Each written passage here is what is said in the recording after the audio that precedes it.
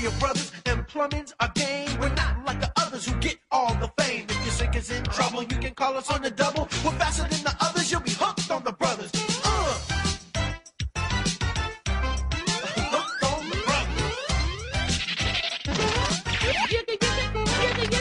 Yo, you're in for a treat, so hang on to your seat. Get ready for adventure and remarkable feats. You'll meet Coopers and Troopers, the princess and the others. Hanging with the plumbers, you'll be hooked on the brothers to the bridge.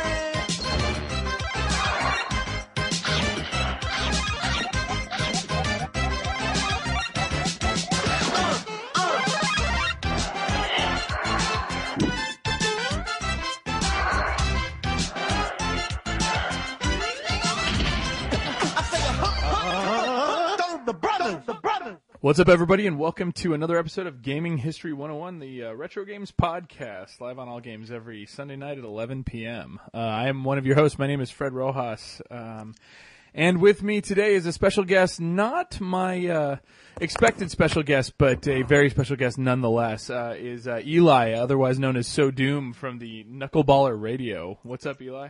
It's a me, Mario. Oh, I'm sorry. Charles Martinet is actually who my guest is here. How you been, man? Oh, Wario. Oh, man, dude, I'm excited, dude. Yeah, welcome to GH 101. I know you're familiar with the show, very much so, but welcome on. It's great to have you on, man.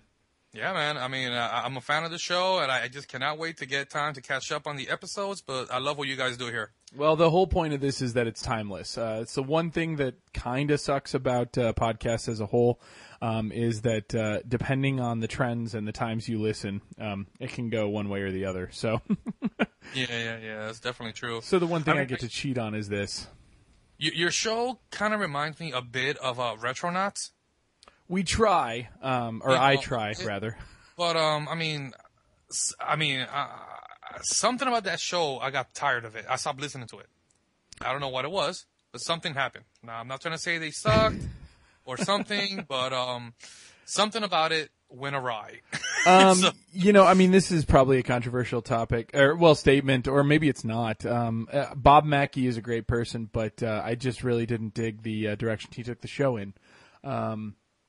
Jeremy Parrish has always been great, and he tends to add a surprising amount of, I guess I would say, balance to the show. And without him, it all kind of fell to the wayside. I was really upset that he didn't keep up with just the real classic stuff. On this show, at the beginning of the year, 2013, we did our whole, on the 5s and 10s like Retronauts used to do. And I was really kind of nervous that they would do it and it wouldn't be very good. Ours would pale in comparison. And they did it. And again, I'm not judging myself against Retronauts. For starters, they're a professionally produced show with people that get paid for it in the heart of where game design is. And I was very pleased that not only did we touch on everything they did, but we had equal amounts of knowledge, and we even touched on a lot of things they didn't. So, granted, that was me speed speaking that whole show. I did a 3-hour show in less than 2 hours. So I think I was all hopped up on coffee. But again, that's the goal, is that we come in somewhat in the perspective of Retronauts without having the Chris Kohlers and stuff on there. So, but I'm fastly trying to come up to speed with everybody on my history. I just don't get the benefit of going to all the trade shows and getting paid to ask them these questions. So instead, I gotta do it the old-fashioned way. But it's good to have you on, man. So just because this has always been a long-standing show, and I haven't had a beer on this show in a couple of weeks, you said you were finishing up your pint. What are you enjoying over there? Man, that person that I will refer to as a drug dealer, aka Sean Freeman, and Trees. Yes. They, for the freaking St. Patty's Day episode, they suggested to get a whole bunch of different kind of pints and this. And I bought 6 different kinds. The one that really stuck is called the Young's Double Chocolate Stout. Oh, yes. Oh, my God. That thing has become my crack. I cannot do a show now without doing it. I'm depressed now that 30% of my is left in my cup. Oh, that sucks. Yeah, but like I said, I was a straight up lager guy, and I hated this bitter stuff. But I've become a big fan, and I love this stuff now. Cool. So yeah, that's pretty much it, man. Well, I'm doing the IPA Maximus Ale by Lagunitas. It's 8% alcohol, so I've got 2 of these. So we'll see if I can even speak by the end of the show. Those IPAs be bitter than hell, dude. Yeah, if they don't punch you in the teeth, they're not worth drinking, man. I just can't get past a really hard bitter. Like, the double chocolate has a bit of bitterness, but just that chocolate flavor with a little coffee notes. I love it, dude.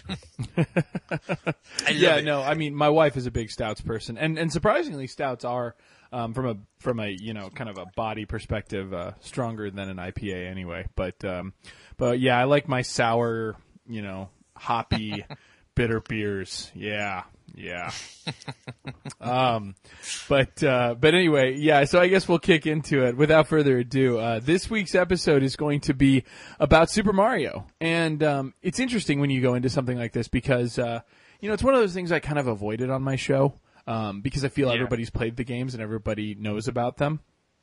And it wasn't until I recently wrote, a series of recently, within the last year, I wrote a series of articles kind of revealing some stuff about Mario's origins, and I realized, oh, wait, you know what? People don't quite know as much as, or maybe haven't studied up on or care as much about, kind of where Mario's been, but he's been around a lot. And there's some very interesting games that are out there that Mario's been a part of. Some people know about, some people probably don't know about. And so I just figured we would do a show that instead of talking about, I don't know how much retro you listen to other than Retronauts, Sodoom. How much? I used to listen to a couple of others that I did, but it's been long gone. I forgot about what the hell they were. Fair enough. It's been a while. I listened to Retronauts for a bit and discovered you guys, and I guess it took me so goddamn long. But no! Like I said, it was a long time coming, and for a long time we were hardly a weekly show. We were hardly a monthly show. So, but yeah, I every time I listen to the shows, especially British retro podcasts, that's like a big deal is to start your show off about Mario or Mario Kart or something like that. And the first thing they get into is what's your favorite Mario game or what's the best Mario game? That's what it is. What's the best Mario game? And it's always that fight between Mario World, Mario 64, and Mario 3, and everyone sits there and it's obviously Mario World. See, I mean, right, come exactly. on. Yeah, see, and we all get into that. So that's why I wanted to do the show about Mario the character, and to a certain extent about his games. We're not dancing around that stuff. But instead of discussing what are the games about, because we've all played them, and what's the better one, because we can all do that debate for days. More about just kind of how it came to be, what decisions they made, and kind of more importantly, and I know this is customary on our show, kind of the influence. When these games came out, what was your experience with them? So Doom, I mean, any person who has, the Zelda shield, the original Legend of Zelda shield is their Skype emblem. I feel that maybe faithfully I will have very little problems, finding, the core of your experience with Mario, I think. But, well, like I said, dude, I mean, I could honestly say the first Mario that I played was the pack-in with the NES. Yeah. And no, I'm a liar. It was the arcade version of it. Oh, yes. That was the B version. What was that called? They call it the B version. Well, I call it the B version. It's a slightly alternative version of Super Mario Brothers that's harder. What came first? I believe the original Super Mario Brothers. Really? It's hard to find documentation on this, I'll be honest with you. And I did find a Super Mario Brothers arcade game, and it's different. But, I'm pretty sure it hybrids. Nintendo knew, and we'll get into this in a second, but with Super Mario Brothers 2, better known in America as Super Mario Brothers The Lost Levels, not the Mario 2 we got. The Doki Doki Panic one? Yeah. Well, no. Doki Doki Panic is what was converted to our Mario 2. I'm talking the original Mario 2 that was kind of a ROM hack. The hard one. Yes, the bitch one. That one. I got a funny side note on the Lost Levels. Okay. About last summer, I went to Tennessee to visit my bro, and he had, my brother's a tattoo artist, and he had bartered for some tattoos that he was doing on some dude. He bartered SNES and a NES. Okay. And with the SNES, it was a bunch of games. Most of them were crap, but I had the lost levels. I mean, I had the All Stars. And my daughter, my 15-year-old daughter, she went on a crusade to beat lost levels from level to level without skipping. Ugh. She made it. Last time, I mean, she kind of fell out of it, but she made it to like 7-3, I think. I was going to say 7-2 actually has the impossible jump. What is this impossible jump? Like, you just got to jump. You and have to to do like no, you have to jump on a block that's just above you without breaking it and land on it, and then you have to do a long jump. Oh my god. Yeah, you have to go. Yeah, exactly. And if you're large, you can totally fuck it up, and there is no way to do it other than die. And if you're small, there is a, like, obviously, even if you're good at it, there's still like a 70% chance it will dink the corner of it and knock you right into the pit. I'll tell you right now, dude, it was. I would have loved. I think there's a wind blowing against you too, so like you have to adjust for that. Yeah. I'll tell you right now, the funniest thing was I was over here on my Xbox playing whatever game was out that time, and I hear from her room. Yeah. And mind you, my daughter's not allowed to curse in the house, and I hear fucking shit. Oh yeah. Yeah, that game will elicit. Oh my. Oh, it was hilarious, and she's like, "Damn it, what the?" And she's like, "Are you serious? Are you serious?" Like, just yelling at the game. No, I mean. And it's totally appropriate. And I guess because I don't want to get into it later because I don't have really much to say about it in a grandiose fashion. Not the lost levels. I have a little bit to say about that. But the arcade game, as far as I can tell from playing it, and I don't have any documentation, I cannot find any. And I've read all this stuff. I've read Game Over by David Sheff. I've read Chris Kohler's book. None of them reveal this answer. The arcade game seems to be a mild hybrid between the original Super Mario Brothers with little aspects of Mario Brothers 2. And that arcade game did hit arcades, I believe, in '86. So that would date it definitely past Super Mario Brothers and kind of make an explanation for it. So that's kind of cool because, like I said, like I was saying before I went on my little tangent, was I got my Super Nintendo, I got my NES a good 2-3 years after, because I was a poor welfare kid when I was growing up, Most of us got our system in '87. That was when the Zapper Duck Hunt Mario Brothers, action set went down to $99. And I think that's mostly when most of us got that for Christmas. I don't know if that was the year, but I was definitely too young to know the price, because I might have been probably like 7, 8. No. I think I was in middle school, so I was in my probably like 10, 11, 12, whatever the heck. Okay. But my brother bought it. He bought it home. He bought it with Gauntlet, and that's what he had. Gauntlet and Gauntlet. Yeah, and and that's it. And dude, let me ask you a question. Sure. Back then, how long did it take you to beat Mario? And I don't mean in one sitting. Like, how long? You bought the game in March. How long till you beat it? Possibly 4 months. Okay. And I got to cheat because I knew where the warp zones were. My cousin had it before I did. I was playing fucking Atari ET and hating my life. I went in it virgin, dude, and I could say it took me probably half a year to complete the game. To answer your question directly, I recently beat it for a retro game challenge. If you go to our YouTube site, those are pretty good, by the way. I've seen one. I forgot what game you were playing, but I saw one. I think I've commented about it, but I forgot. Yes, I do remember you doing that. I'm trying to remember which one it was. I want to say it was Super C. Yes. But yeah. When I played those, good. You did quite good. Oh, thanks. Dude, seriously, those games are no joke, man. I know.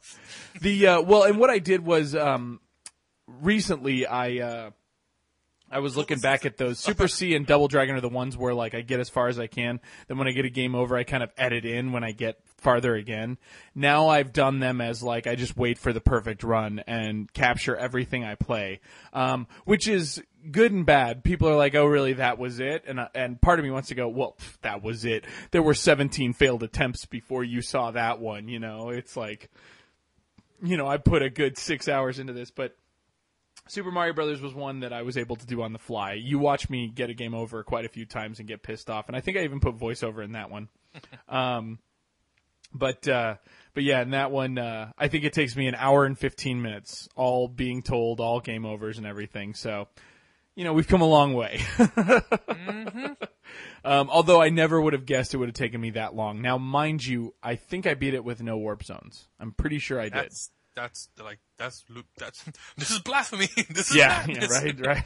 I do it without warp zones. I might have stumbled upon one, but if anything, it was one of those things where I found a warp zone on 4-3 and it took me to 5-1 or something. It wasn't a crazy warp, and it was one of those things where once you find it, you don't know how to not find it, and you don't want to sit there and wait the 4 minutes before your timeout happens. Yeah, because you can't scroll backwards. You can only go one direction. Nope. Once you're there, you're there. So, but yeah, I think everyone will agree that, to a certain extent, regardless of when you started, Mario has had a significant part in one's life. But I don't think a lot of people know a lot of the crazy shit that Mario's been through. Mario has had a lot of iterations. There's a lot of weird offshoots and things like that people don't know about, and a lot of interesting stories. So, it was my goal to kind of talk about, all those weird things you may or may not know about Mario. So, now the one thing I will say going into this is, we've gotten to this point on Gaming History 101, and especially with our podcast,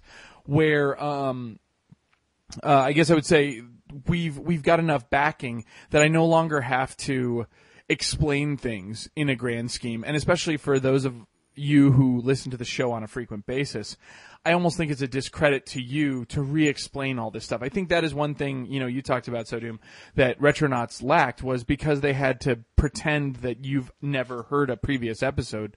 Some stories, especially some of the better kept stories, were retold 600 times. And so in an attempt to not do that, I'm going to kind of reference stuff that's on the site.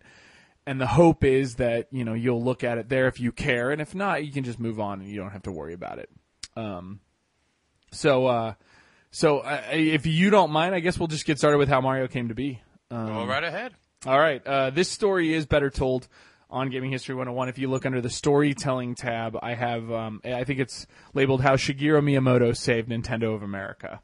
And basically it was that when Nintendo came over here, they really made it big in the arcade brackets. And the way they kept things going was to, try to make arcade games that were very popular. And amongst those, one of their games that was supposed to be huge was Radar Scope. And Radar Scope, they spent a lot of money and made more than, I want to say 2,000 units, maybe more, arcade machines out in a little warehouse in California.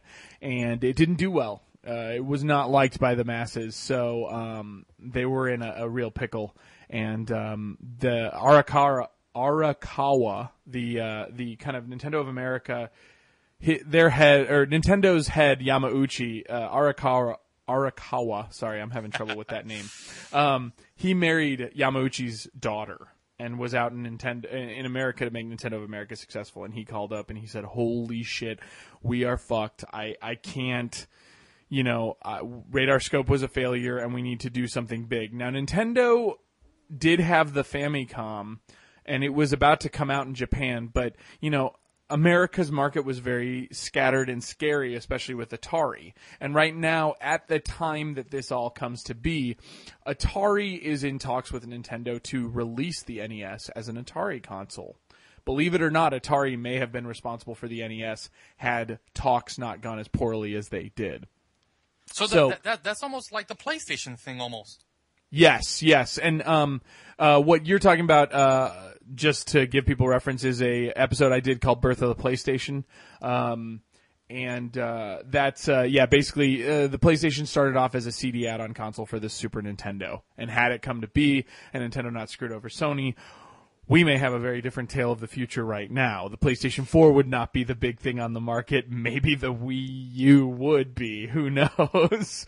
But yes, because Nintendo refused to give any sort of privileges or rights to Sony, those talks kind of fell to the wayside. Plus, they fucked them over. They broke the deal without telling them. At the last minute, right? Yeah. They didn't tell them. Sony got to find out at a press conference when Nintendo announced that Philips would be doing it. And we will talk about the downside to the CDI as we go into Mario's career. But basically, so what had happened was they needed something quick. And so they called upon a little game designer that had just started at Nintendo, known as Shigeru Miyamoto.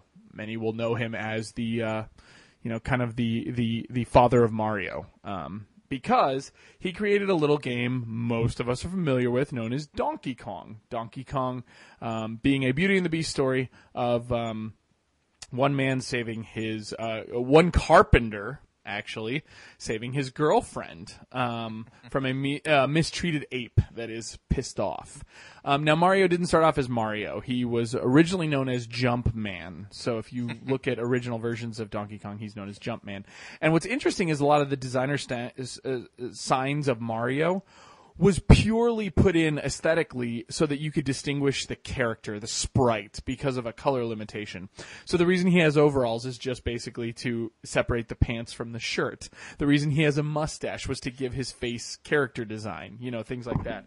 They gave him a little hat because hair was hard to see against the black background of Donkey Kong. So all these things you can thank really Donkey Kong's design and black background for. Because that's the only limitation. That's so funny, though. Yeah, no, it's very interesting that's what his sprite was all about. Another thing that some people don't know, and again, this is outlined, but I'll say it real quick, is that Donkey Kong was a complete misnomer. It wasn't intended. It comes down to, and we see this time and time again, poor English-Japanese translations.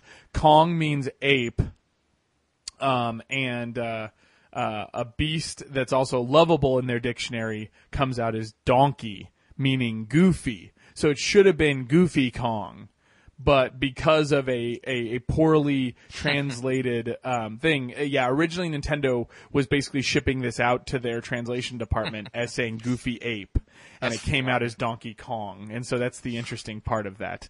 The other interesting thing is that in order to make money and to make things kind of easier to deal with, Radar Scope was converted into Donkey Kong. And so if you listen to Video Game Outsiders and things like that, you'll hear John talk about this. But many Donkey Kong machines are converted Radar Scope machines, and even more so later on now. People have kind of gutted Donkey Kongs and Radar Scopes to make other things. So that's why the Donkey Kong is a mildly, rare kind of arcade stand-up. But, again, it's not that bad because, Donkey Kong sold gangbusters. It really saved its ass. More than 60,000 Donkey Kong cabinets came out in 1981 alone. Over $100 million in quarters were made. That's nuts. Yeah. So Donkey Kong, big deal. But Mario doesn't really become the front runner until Nintendo decides to release the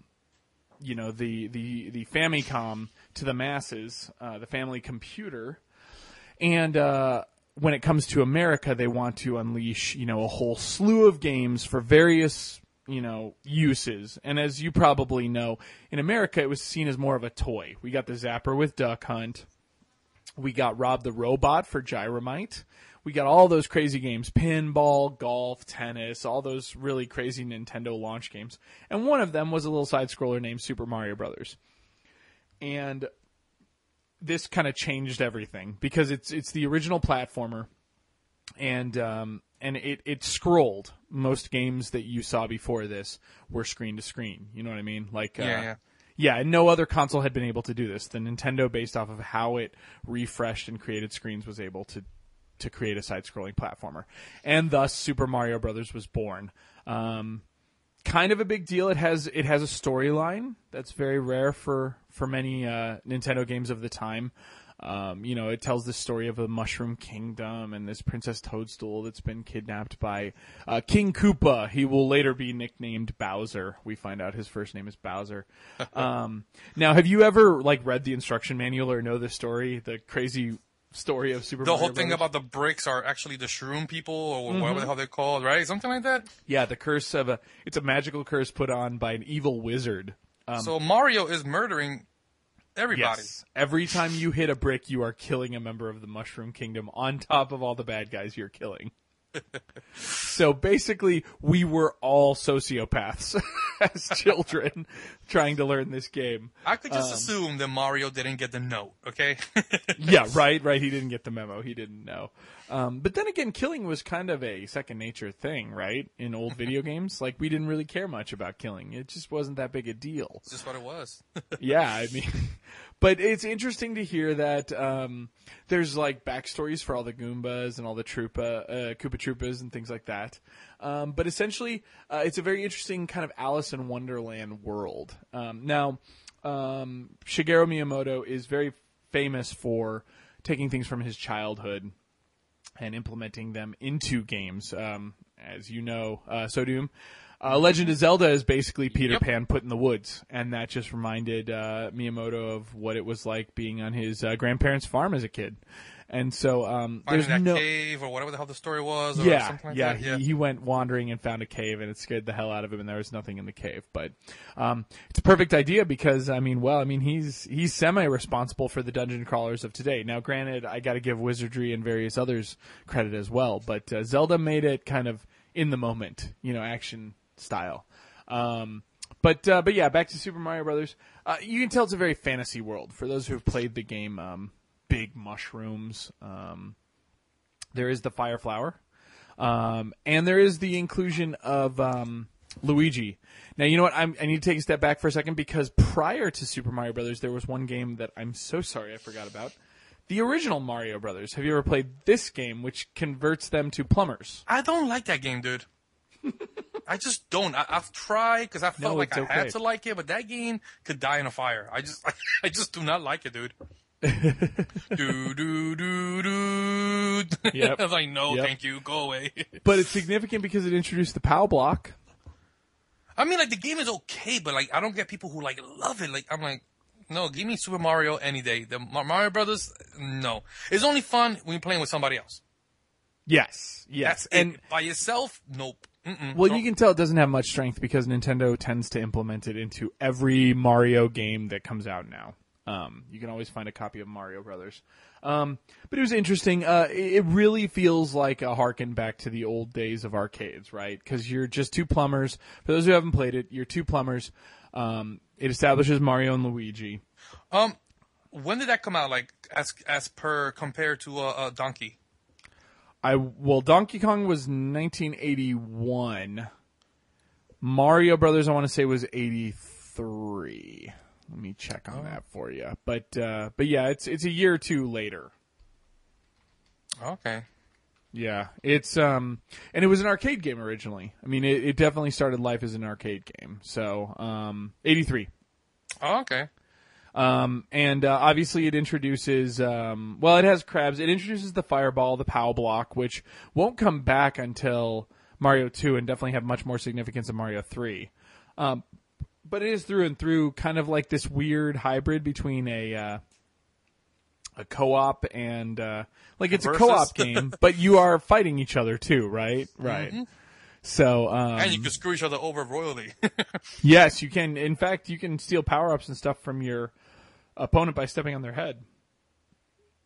Really? I didn't even notice that. Yeah, so it's got all these interesting things. And, like, the POW block flips guys upside down, and then when your buddy's about to go kick... Because you have to go kick the enemies to kill them. When your buddy's about to go kick them, you can hit the POW block again, have it flip over, and the enemy kills him instead. Right? But what this establishes is this switches them to...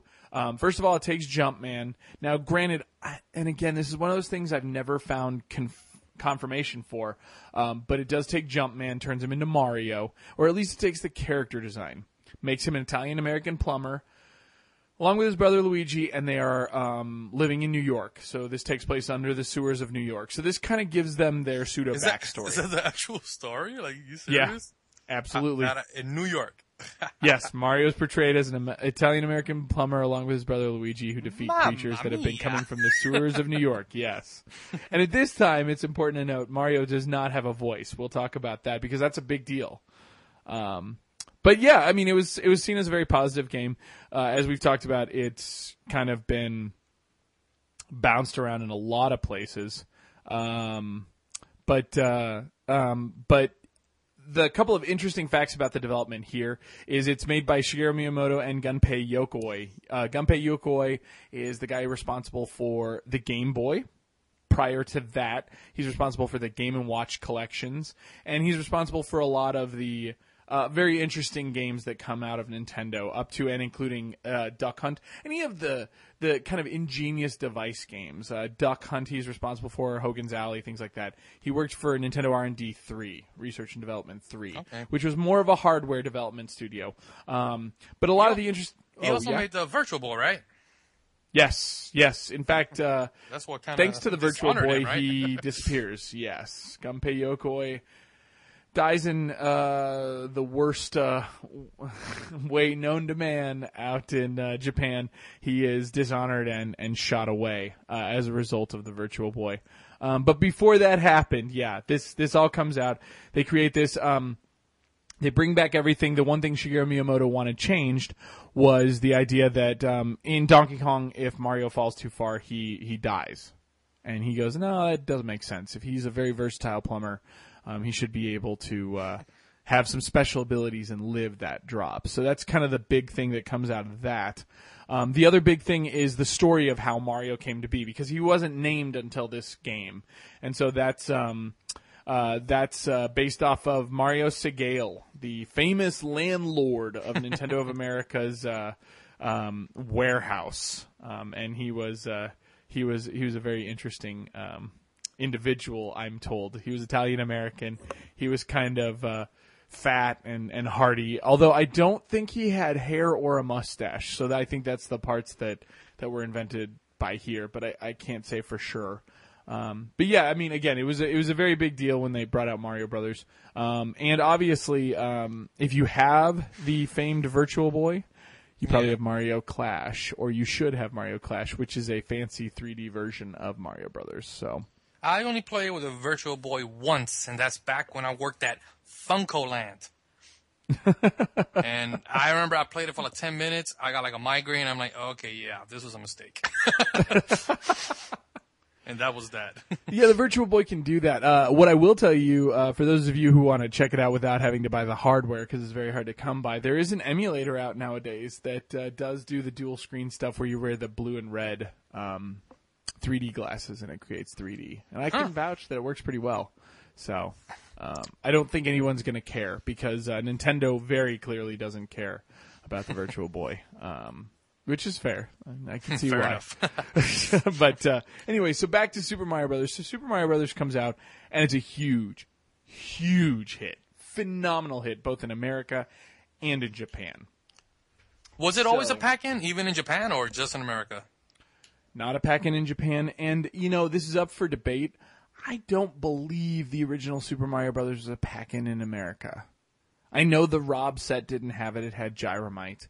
And I don't think... Now, mind you, in 1985, when the Nintendo came out in America, it was only in New York and at certain FAO Schwartz stores. So it's hard to tell. Once it did well that season, they flooded it into stores spring of 86. Now, at that point, I do believe the action set came out, and it did have both Duck Hunt and Super Mario Brothers. But, again, I can't tell for sure. But the Duo cartridge was almost every version that ever came out. Early on, the action set may have shipped with Super Mario Brothers, and if it did, instead of getting a Zapper and Duck Hunt, I specifically remember it was like a guidebook. If you've ever seen this thing, it had like codes for all of the Nintendo games out at the time. It's the one that taught you the code to get straight to Mike Tyson and Mike Tyson's Punch-Out, or to press select a bunch of times to give Little Mac more health. It's the one that told you Samus Aran got you to the final part of Metroid. It was like all the codes in one. The Justin Bailey code and that? Justin Bailey, that's what it was. It taught you that A plus start gave you a continue in Mario. Contra would later do the Konami code. But again, it taught you a lot of that Nintendo stuff. So Super Mario Brothers comes out. And now, I don't know about you, Eli, how old are you, if you don't mind me asking? No, it's not a big deal at all. 35. Okay, so you're slightly older than me. I'm 31. I remember the Nintendo demoing in a Sears. And I remember seeing that up against kind of some of the microcomputers like the Commodore 64. And I remember that I think Jeremy Parrish on Retronauts actually talks about this too. It just blew you away. It wasn't necessarily better graphics. It just played and felt better. And there was something just to the whole makeup, the whole like fantasy of the Super Mario Brothers world, getting the fireballs, the music. I don't know. There was just something to it. I mean, that's 100%. But, you know, I might be getting ahead of ourselves. But the one game, dude, that like to this day, you know, mind you, I don't think it's the best Mario, but when Mario 2 came out, because that game, the colors, the enemies, you know, I to this day, when I first saw a Babam, the animation of it, how smooth. Oh, in Mario 2? Yeah, Mario 2. And I think they're called albatross, the birds that fly and they drop. You got it. The way those two creatures in particular animated, it blew my mind. Also, the way when you beat the level, that bird opens his mouth. Yes. And it was like, you know, so smooth. Like, you know, they didn't skip frames. And to me, that was a Mario. I'm like, whoa, what the hell's going on here? And the fact you could pick all those characters, I'm like, whoa, this is not normal. Yeah, well, and it's funny because all that's by accident. So we'll talk about it real quick. So Super Mario Brothers comes out, big hit. Nintendo wants to, you know, come back and make a follow-up. At the time, Shigeru Miyamoto was busy working on The Legend of Zelda, so they could not utilize him in Nintendo R&D 1, right? At the moment. Now, mind you, game development was like 4 months nowadays, you know, back then, even by Nintendo's strict policies. Was it really? It was that fast? Oh, yeah. Wow. And so they needed to crank out. So in 1986, mind you, the Famicom's been out for 3 years, but Super Mario Brothers only been out for 1 year. They released in Japan Super Mario Brothers 2. And Super Mario Brothers 2 was intended for the Famicom disk system. While in America, it seems that the Nintendo was flawless and only had a cartridge-based system. It had a floppy disk system in Japan. And one of the first games to come out was Super Mario Brothers 2. And what this was many people call it like a ROM hack. It's a super hard bullshit recreation of a lot of the levels of Mario 1. It gives you good mushrooms as well as bad mushrooms that can kill you or take away your special power. Yeah, it kills your power-ups. If you're big, it makes you small. If you're small, it kills you. It also had just really brutal stuff, and we'd already talked about this at the beginning of the show. I mean, it just had really brutal stuff. Everything from wind currents to, you know, things like that. And it was just really hard. And it wasn't all that well liked in Japan. It's well known as being one of those ridiculous, like, prove that you've got game skills kind of games. Dark Souls, yeah. And to the point that it never came out here. Nintendo of America takes one look at... Let me ask you real quick. Did you know back then about the existence of a Japanese version of 2? Because I did not know until they released All-Stars. Even when they released All-Stars, I thought they were being dicks. Like, I did not know that was Mario 2. And I'm sure there was a Game Pro or an EGM or something out there that explained it, but I had no idea. Okay. So what they ended up doing was, after R&D 1 got done with that, R&D 1 started work on a game called Yume Koji Doki Doki Panic. Now, this was based off of the Yume Koji anime that was an Arabian-based anime that was in Japan. It was a licensed game. It was on the Famicom Disk System as well, yes. That I did not know. I thought it was just some random game. I didn't know it was a licensed product. Huh. Yes, it was, yeah, and it started life that way. And I've actually got it. I've got a copy of this floppy, although I don't have a Famicom Disk System, so, I mean, there's no way to play it, but I had to pick it up just to see it. And it's everything you like, except that Mario's not in there. And I've seen this game played many times. Some of the interesting facts about it is you pick from the 4 characters. They are all roughly the same. The game is not same powers. The same. Does each character got the same abilities? Like, you know, the mushroom guy is strong. The princess floats. Luigi is crazy. He's on steroids. Yep. Yeah, but it's not Mario and Luigi. Obviously, I'm saying, is these characters with the same powers, or is it? Mm-hmm. Yes, they do. Now, the music is very different. It's not as good.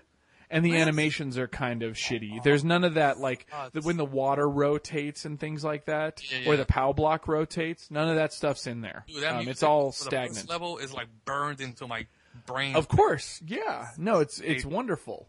But you had to know. Okay, so this was a big deal because in 1988 is when this game comes out. Well, actually, let me go a step back. So anyway, so this game was very popular, felt very Mario-esque, but there was some weird stuff. When you jump on enemies, they don't die. You pick them up, you can throw them around.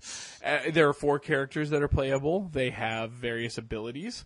And again, it has a power star, like a superstar that makes you invincible. When you pick stuff up, actually, when you throw the medicine down, the red vial or whatever, that's no longer a vial. It's actually an Aladdin lamp in the video game. And I don't think you pick up a mushroom. But actually, now that I think about it, I think you do pick up a mushroom to increase your hearts. But again, it felt somewhat like Mario, but not quite like Mario. And what ended up happening was Nintendo of America was like, yeah, we can't release Mario Brothers 2. It's a little late. I mean, by the time Mario had caught on as a phenomenon, it was more like 1987. Looked dated as hell. It was hard as hell. Japan had already turned their back on it. And this game, Yume Koji Doki Doki Panic, made by the Mario team, kind of getting a little bit of praise in Japan. So they were like, why don't we localize this as a Mario game in America? And it was a first-party game, obviously, right? Mm-hmm. It was a Nintendo of America game. So they decide to convert it. They do some upgrades to it. Again, like I said, the music changes a little bit. They do some tweaks to make it kind of a Mario game. They make the 4 playable characters to be, Toad and Princess Toadstool, which you know from the original games, and then Mario and Luigi. Give them all special abilities, and boom, you've got a game. Little weird because King Koopa's not in it. You fight Wart, and again, there's a very clear Arabian theme. Like, you had to know that even back when you were a kid. Like, it was weird. It was just a little left to center, and it ended up being, when you beat the game, it was a fever dream that Mario had. But it worked. It worked really well. It was very popular in 1988. I remember wanting this and nothing else for Christmas. And I kind of talk about this, but at the last minute, right around late November, the Nintendo Fun Club, if you were a subscriber, this predates Nintendo Power,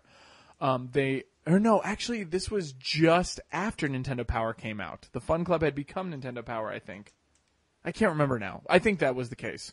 It was late 88. And it was announced that Zelda 2 was coming out. And remember, Zelda was huge. I mean, it was huge for me and my friends. We were like, fucking Zelda 2? Really? Mario 2 and Zelda 2 in the same year? And it wasn't the same way. You didn't go to the store and pre-order stuff. You weren't told that it was going to be there. It didn't have a release date or anything.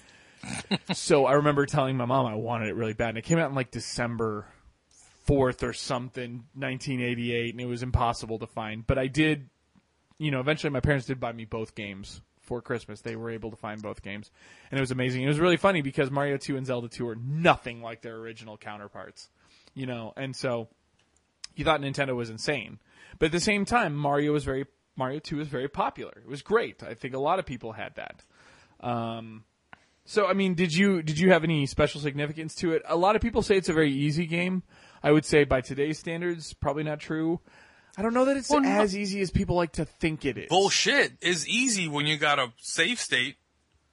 You don't have a save state in that game. No, that's what I'm saying. It's easy when you have a save state and you're playing in it Mario now. All-Stars, and I should point out, in Famicom Disk System, it also had saves. You could save. But in Famicom Disk System, you had to beat the game with every single character. You had to beat every level with every character in order to truly beat the game. Wow, I didn't know that. Yeah, so it was a lot harder in Japan. So it's kind of like Ghouls and Ghosts. You got to beat it multiple times to get the real ending. Oh my god, yeah, yes, very much so. I do not think it was an easy game because back then you lost your lives, you lost your continues. All right, back to the beginning, and that's what made it hard. That's what made all those games hard back then. Sure, and you could never power out. Yeah, if you could save, no problem. It's not that hard of a game. But like you got to add that stipulation to it. Play it the way it was played. Pop in buy the game, play on an NES, and beat it. And you tell me if it's easy, you freaking kids. Right. Well, and there was other interesting parts about it because Mario 2 was actually was so popular in America, they re-released it as Super Mario Brothers USA in Japan on a cartridge. Famicom Disk System had really kind of failed out at that point. Yeah, and so if you want to play that game, you can get Yume Koji Doki Doki Panic, but that is limited to the Famicom Disk System. So most people have Super Mario Brothers USA in Japan, which is basically our Mario 2. Huh. So I do believe Super Mario Brothers 2 was re-released on cartridge, but it could be wrong. One way or the other. Yeah, Mario USA is definitely very popular. It did well. I think it sold near 1 million copies in Japan alone. Oh, okay. So, wow. yeah, it did very well for itself. And, of course, it was remade again in Super Mario Brothers Advance. It was one of the launch Game Boy Advance games. Yeah, my daughter, back when the Game Boy Advance came out, I bought her all, I repurchased all those freaking games. You know how Nintendo piecemealed them out, and I was so pissed they didn't release, Super Mario All-Stars Advance. I was so upset, but I bought her all those games, and I believe she beat all of them. But like I said, with the whole saving and Eli, you gotta understand. All 3 Mario games together, or all 4 Mario games together, is 28 megabytes. There's no way they can fit that on a Game Boy Advance. Oh, wait, yes, they can. Anyway, but it was good marketing on their behalf. I didn't mind it though, because to me, it was exposing my daughter to like these games that were like, these gems that I love so much. I'm still upset that I never got her into when they released A Link to the Past on either the Advance or the DS. I forgot what the hell it was, and I never got that for her. I believe that was Advance. Yeah, Game it Boy was Advance. 4 Swords, right? 4 Swords with Link to the Past. I think it was something like that. 4 Swords was like a mini game that was in it. Yeah. Yeah, and I never, she never got into that because Zelda, dude. I promise to bring you back for the Zelda podcast. We will do it soon, and I promise to bring you back. All right, for it. man. Yeah, but because I have read the Hyrule Historia. Now I know the timelines. I timelines. bought that. I do too. It's gorgeous. But I haven't read it because when I opened it, the first thing it was a Skyward Sword, and I skipped that game because the Wii could die in a fire, and I hate motion controls. I understand, but I think I'm gonna say F it. And the only thing I'm going to give this, and at first that's exactly what I thought it was. It was a Skyward Sword ad, but I've read through it, and I have not played Skyward Sword. And what I will tell you is that it appears, from my limited knowledge, that Skyward Sword tells the origin story of the entire Hyrule universe. So and as such, I'm like, I have to do it. As such, I can say, well, okay, I'll give it to you. Yeah, you have to start somewhere. So, but back to Mario. So that's Mario 2. Now, what's interesting and huge, Eli, and that has come up. Certain groups of people knew this. Okay. Was while we're getting and creaming our jeans over Mario Brothers 2, a game releases in Japan known as Super Mario Brothers 3 and blows them the fuck away. The reason that's a big deal is because we will not see Super Mario Brothers 3 in America until summer 1990. They had beaten that game 16 ways to sunset by the time we even see it. It came out at what time? I mean, what year in Japan? It came out holiday 1988 in Japan. We don't see it till summer 90.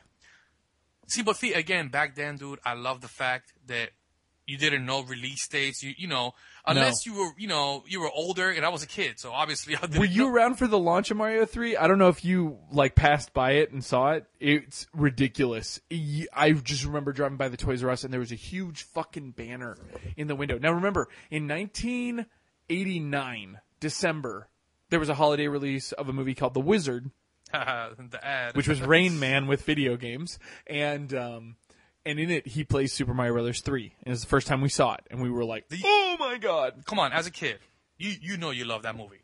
I love that movie as an adult. I haven't seen it as an adult. I have not seen it in, I don't know, man, 25 years or something like that. It's amazing. It's amazing. I know it's on Netflix. And that has nothing to do with the fact that I love The Wonder Years or that my name is Fred and Fred Savage was anyway. But yeah, no, it's a great movie. I even review it. The movie, as much as one can review it, I kind of reflect upon it. You mean you I'm review the ad?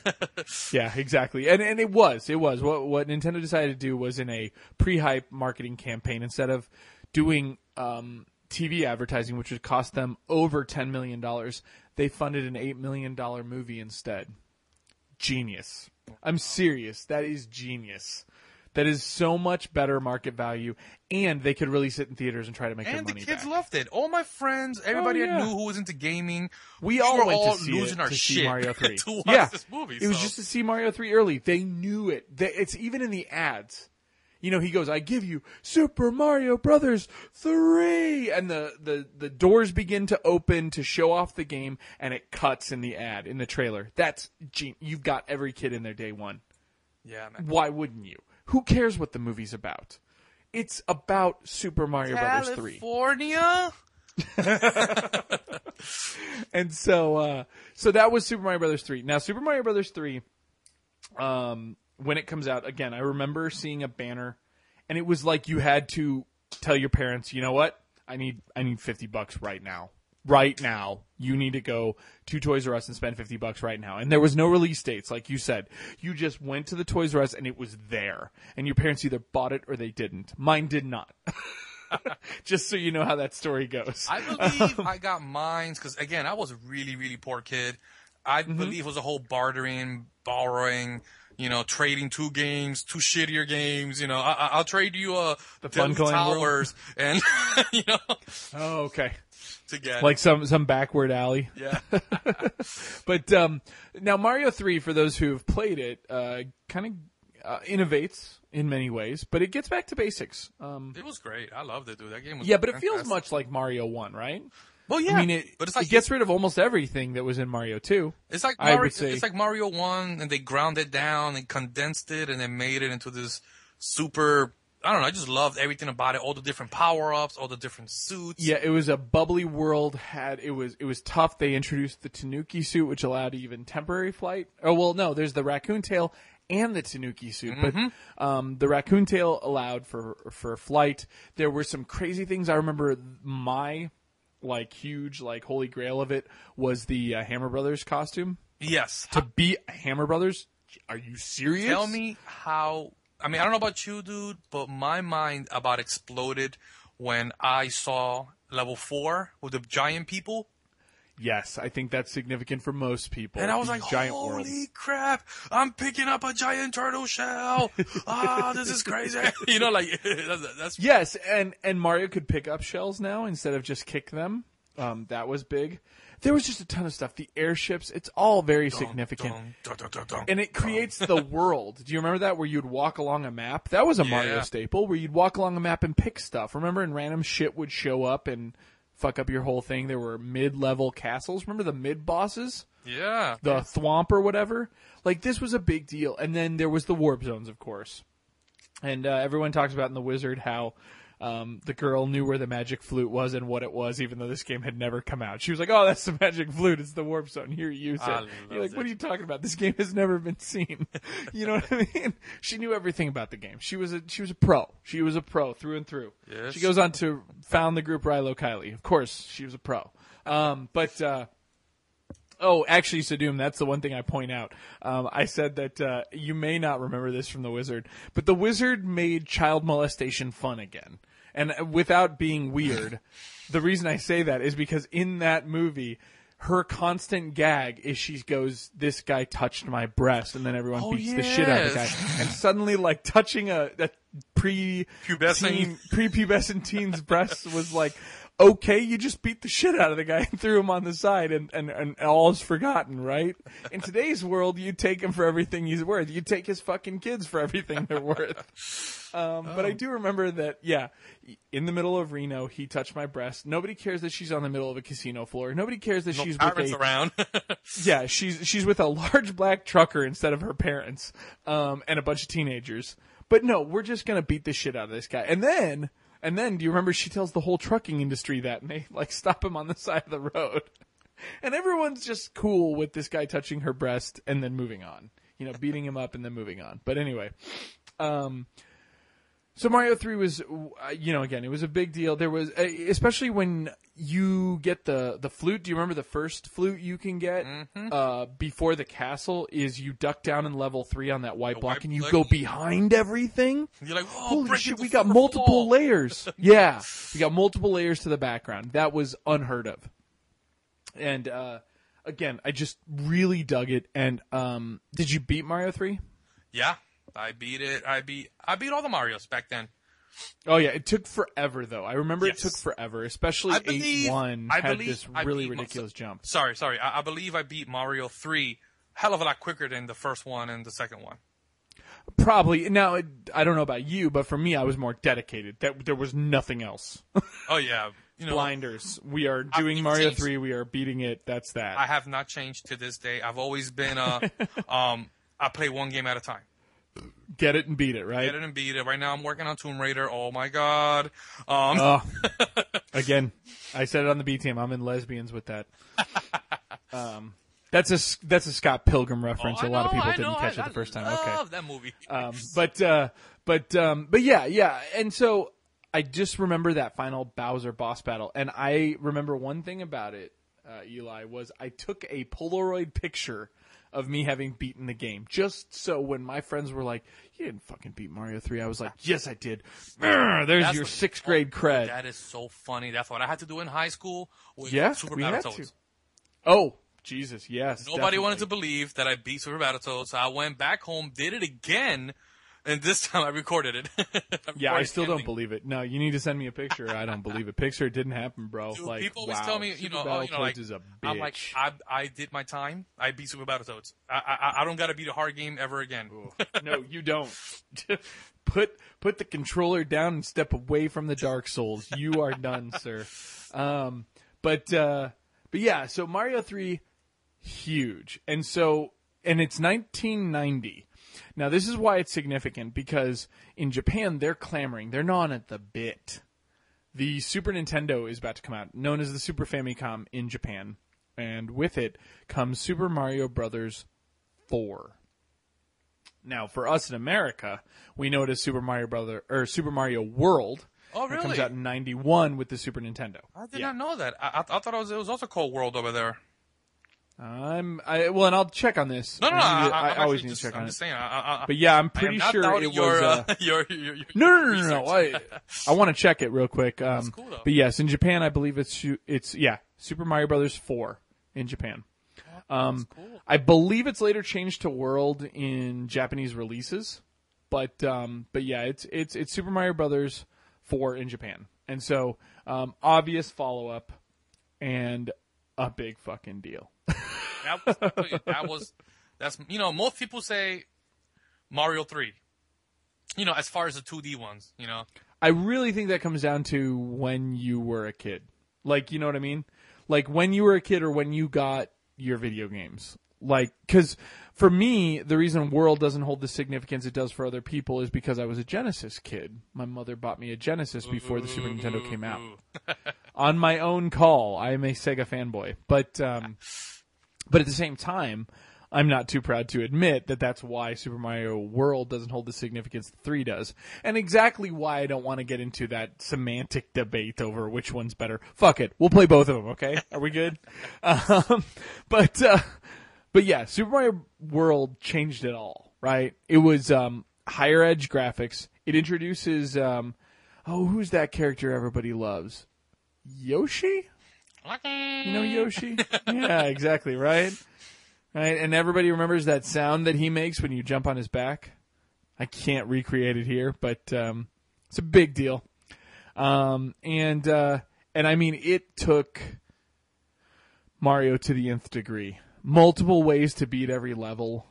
Secret areas hidden all over the place. You remember how, like, people, my wife even asked me today, she goes, how the hell did you know about these areas? I'm like, we just did. I don't know.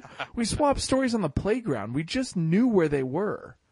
And there's no way you'd know. Remember, there's one level where you have to, like, take Yoshi and get underneath the end of the level and then jump off Yoshi, sacrificing him to get to the real ending. Like, how the fuck are you going to think to do that if you don't already know? Dude, you know what? There's more than one like that. There's one where you got to fly and, do the little broop, broop, broop, and, slowly glide down and then climb back up and that's the other exit. And I found most of that shit on my own, man. And I loved it, dude. Good on you. Good on you. Because it's brutal. I mean, like, the one game that to this day, this is something that modern kids are going to miss out on. And not to beat a dead horse, but it's Zelda, the original Zelda. It was always about me and all my friends. Oh, wait. So, you got the flute. Where you got it? Did you drop a bomb here? You got to go here. And, and go this way. And then I'll be like, oh, I got the ladder. Oh, where you got the ladder? So, it's always like this convergence of information. And that one kid who figured out the fucking endless forest. Do you remember that? Yeah, when he figured out the endless forest? Oh, dude. Yeah, and those dicks at fucking Square brought it back in Final Fantasy VII. What the hell was up with that? Anyway, but yeah, Mario World was, it was significant in that it really delivered on all fronts. It was very worthy of being a successor to Mario 3.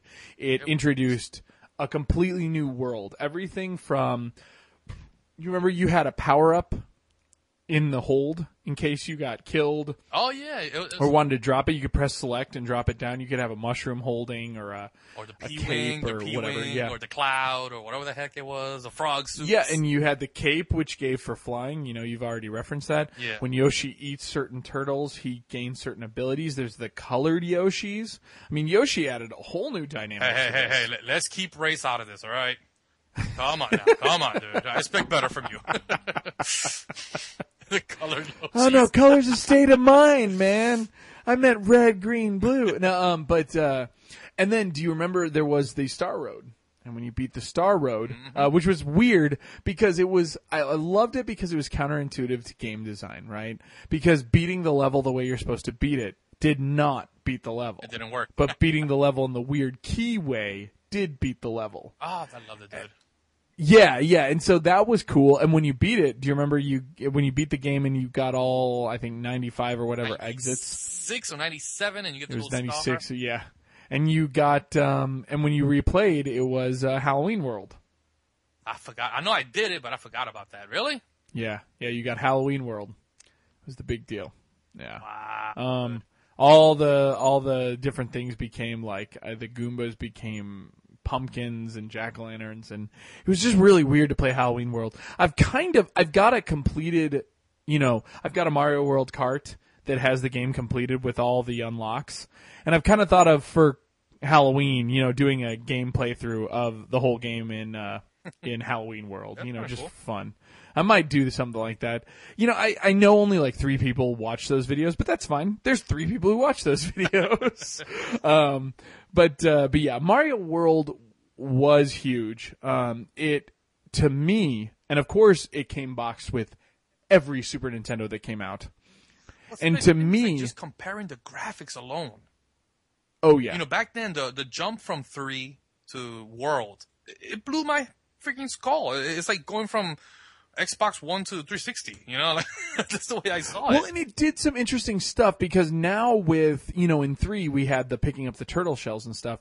In this one, you have full-fledged enemies that can be picked up and tossed around a la Mario 2. Yeah. In fact, if you think about how you beat Bowser, it's with those little wind-up toy guys. Yeah, wind-up dudes, yeah. Yeah, if it wasn't for Super Mario Brothers 2, in America, we really wouldn't have that mechanic. That's true. And no, I was going to mention that before, how a little fake Mario game influenced the real ones later. That's kind of cool. Oh, yeah. But come on, dude, remember the scale? I mean, even though it's so stupid, but the scaling and the rotation, it was the Mode 7 graphics? Oh, dude, I love that shit, dude.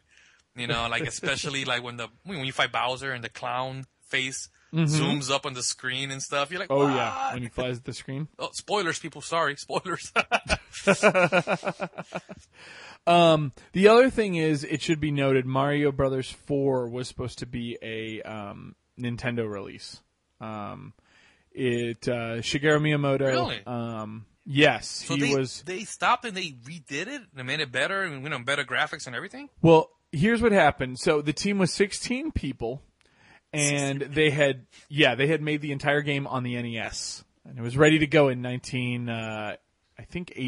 Oh my God! Could you remember in '88 Mario 3 had already shipped in Japan? So you got to discredit America for a second when you think about development. So in '89 they were able to make this game. Now that's a big deal when you think about the fact that original development on this game started in '87. Okay, so that's huge. This game is a 3-year game when it finally releases in Japan. Now, granted, on the Super Nintendo, that's unheard of when I'm telling you these games get made in 4 to 6 months. You know what I mean? Yeah. And so they had created all of Super Mario Brothers 4 on the Nintendo and could have released it on the Nintendo. But there was this concept that had started way back with Mario 3 of Yoshi. Yoshi was supposed to be in Mario 3 if they could figure him out. And they couldn't help it. They wanted to fight, and Miyamoto said, no, we know the Super Famicom's coming.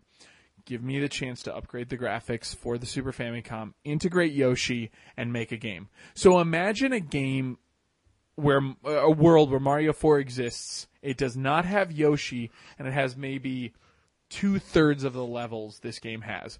I don't think it would be anywhere near as culturally significant for either Japan or America. Did somebody did like a ROM leak of that original version? Because that'd be kind of interesting to check out, man. You know, you'd think so, but no, Nintendo is very careful for most of its stuff. Again, a couple of things slipped through the cracks. Mother Earth or Earthbound Zero on the NES. Got fully translated for America and was leaked. But many people blame that on the Americans. Like, the American Nintendo of America is the reason why that's leaked out on the internet, not because of Nintendo of Japan. There are a ton of things in the Nintendo vaults that we will never see, and I guarantee you the original version of Mario 4 is one of them. One thing that I little side note is that Zelda BS. Mm-hmm. Dude, I want that like so hard. Oh, BS? You're talking about the Satellaview version? Yeah, the remake of the original, 16-bit on the SNES. Yeah. That one, I didn't know it existed till about maybe 3 months ago. Well, I've got good news for you. What is this? We'll talk after the show, but it is completely remade. Now, granted, it had broadcasts where a female voice would tell you what to do to help you through certain parts of it, because it is the original game, but they've switched up the dungeons and have special instructions and things. That has been remade with subtitles to supplement the live broadcast you were supposed to be around for, and is on the net. You can play that in an emulator right now in English. That's cool, man. I gotta get that. I'm turning this into the Zelda show. Let me shut the fuck up. Carry on, man. No, it's all good. it's kind of fun. We'll have you come back for the Zelda show, and then we'll just talk about Mario all the time. But yeah, so Mario World, obviously significant, had tons of stuff in it. I think it has an average review score of over 96%. One of the best reviewed games of all time. And obviously brings things back. Again, it was released as Super Mario Advance 2, so this is when you start to see, kind of a pattern when Super Mario World gets released on the Game Boy Advance. There wasn't much to it. They added some voices to it, just like they did with Mario 2, including Charles Martinet being the voice of Mario. But at this time, neither Mario nor Yoshi have a voice. Also interesting, I don't think Luigi's in this. Even if you played the game 2-player, you would be Mario when you switched. Really? I don't recall. Yeah. I never played with anybody. So, yeah, Luigi's not in this, which is interesting. Also, the first Mario game where you save. You do not have to beat this in one playthrough. You can save and quit in many cases. So, but then Mario would go through some some very interesting changes between its 1990 outing, 91 in America, and its next outing, which would be 96. The Mario series would have a lot of things happen to it. So, in 1990, along with its release, now granted in America, it had not come out for the Super Famicom, or Super Nintendo yet, sorry, gets an animated series. We've talked about it. We did the animated show, where we talked about animated cartoon series and talked extensively about the various iterations of Mario. I should also point out, there was a movie. Now, did you see the movie with Bob Hoskins? Dude, I love that freaking movie. Made by the Blade Runner team. This was a cyberpunk film through and through, despite what people want to say about it. So you said you love that movie? As a kid. I mean, I watch it now. I haven't seen it in years now, but I'm sure I'll probably like die from poisoning. But rewatch it. You can tell. Well, there's a very interesting article that came out. There's a Super Mario Brothers archive, believe it or not, and some very interesting articles came out. There was an interview with somebody who was on the production team of that movie, and you can hear about a lot of the scenes cut. Because if you rewatch that as an adult, you can see where this game was cut to shit. Really? It really was. Yeah. Oh yeah. Sorry, I said game. I meant movie. The movie was cut to shit. There were a lot of scenes that were cut out of it. A lot of ways they like pulled the plot together. But yeah. So the Mario movie comes out. It's a failure. It really kind of demonstrates why video games and movies are different mediums. You know what I mean? Also, Mario becomes and again, we're not really going to talk about his offshoots, but he becomes a brand for Nintendo. Oh my God. Mario Kart, things like that. Mario Paint. Mario is a true blue brand. Yoshi is to a certain extent also. I don't know if you remember, but Yoshi's Cookie. Yeah, of course. And Yoshi were also Nintendo properties before they were Super Nintendo properties. So, Mario is quickly and easily the mascot for Nintendo and branching out. More like the Golden Goose. Yeah, exactly. Now, so there's this game that there's a couple of games that come out because people probably just heard me say 1996 would be the next Mario game. And there's somebody inevitably screaming going, whoa, whoa, whoa, whoa. There was a game that came out in 95 known as Super Mario World 2. Yoshi's Island. And there's mild controversy surrounding this. No, it is not a Mario game. Right. There's mild controversy surrounding this. But before we go and piss everyone off with that, I want to talk about Super Mario Brothers 5. Do you know about Super Mario Brothers 5? Is that 64? No. No, it's a Philips CDI game. Oh. It never came out. Better known as Super Mario Brothers Wacky Worlds. Have you ever heard of this game? I've heard of the ones where you're like at a hotel for the CDI. Oh, well, that came out. That was Mario's Hotel. That was a real game. Okay. There's the horrible rare game Mario is Missing. Where in Time is Mario or something. It's kind of like a Carmen Sandiego game. Yeah. But there's an unreleased game. There's a prototype on the internet, and yes, you can play it. If you have a Philips CDI, you can burn it to a disc because there's no copyright protection. How terrible or if is you it? can find the emulator. It's terrible because they haven't implemented the game design portions yet. You can't die. You can jump on enemies. I don't know if they hurt you or not. They can't hurt you. I don't know if you can hurt them.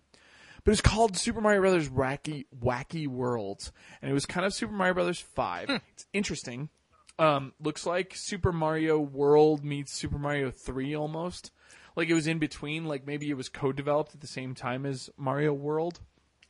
Wow. Takes you all over like weird historical places. You're climbing the pyramids in Egypt. And was it Nintendo or was it like a Philips? No, Philips did. Okay, about to say, So this is one of those shitty things that ended up, as a Zelda fan, you should know that Zelda got raped by the CDI. Was it the Mirror of Gamora or some shit like that? I forgot what it's called. Oh, there were 3 games, but Mirror of Gamoria was one of the horrible ones.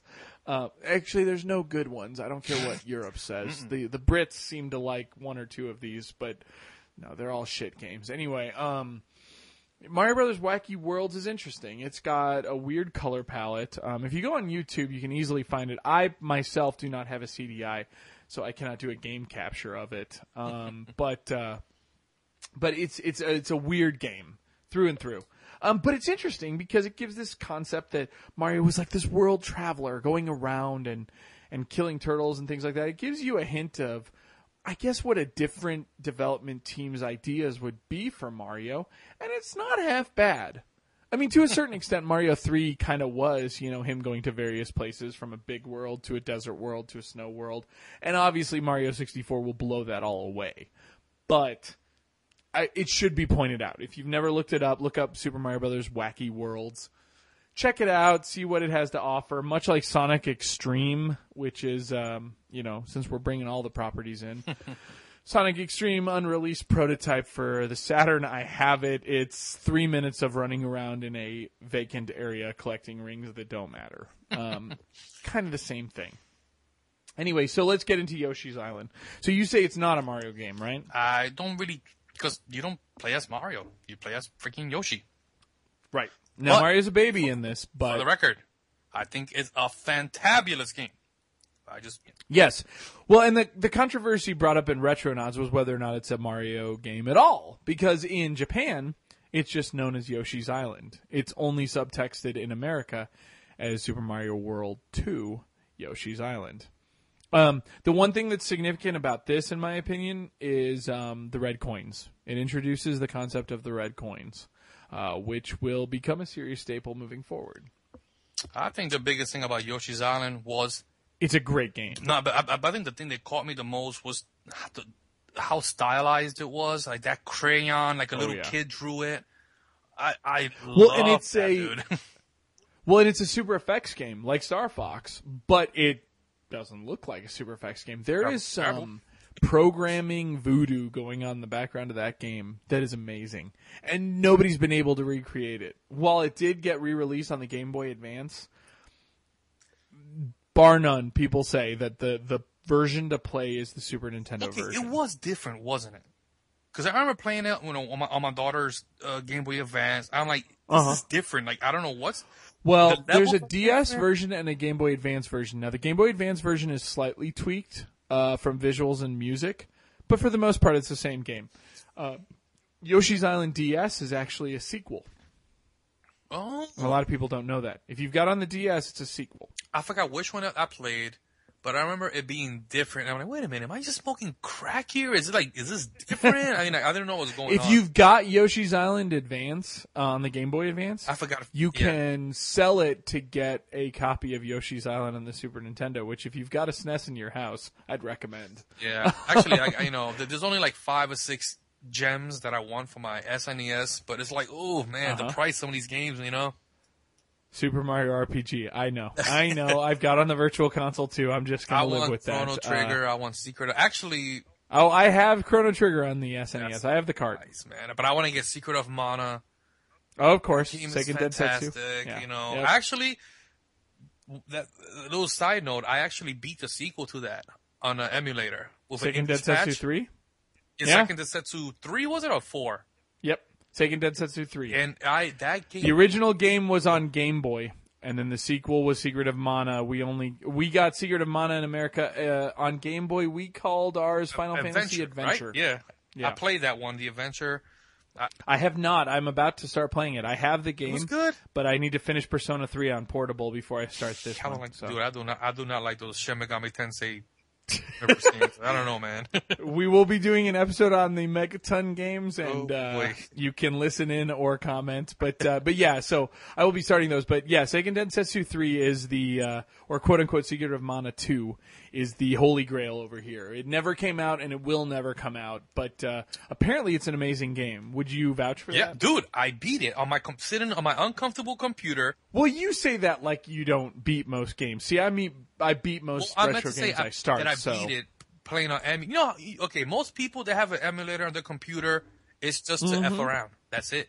You pop in, quote unquote, you pop in your ROM, you play the game for 10 minutes, you're fucking done, and that's it. That's why I do the game challenges, so I appreciate every cart I've got. Yeah. Yes. So, I downloaded this, I did the whole patching procedure. That was years ago, and I actually played it from beginning to end, and I loved it. It was, I would say, on par with Secret of Mana.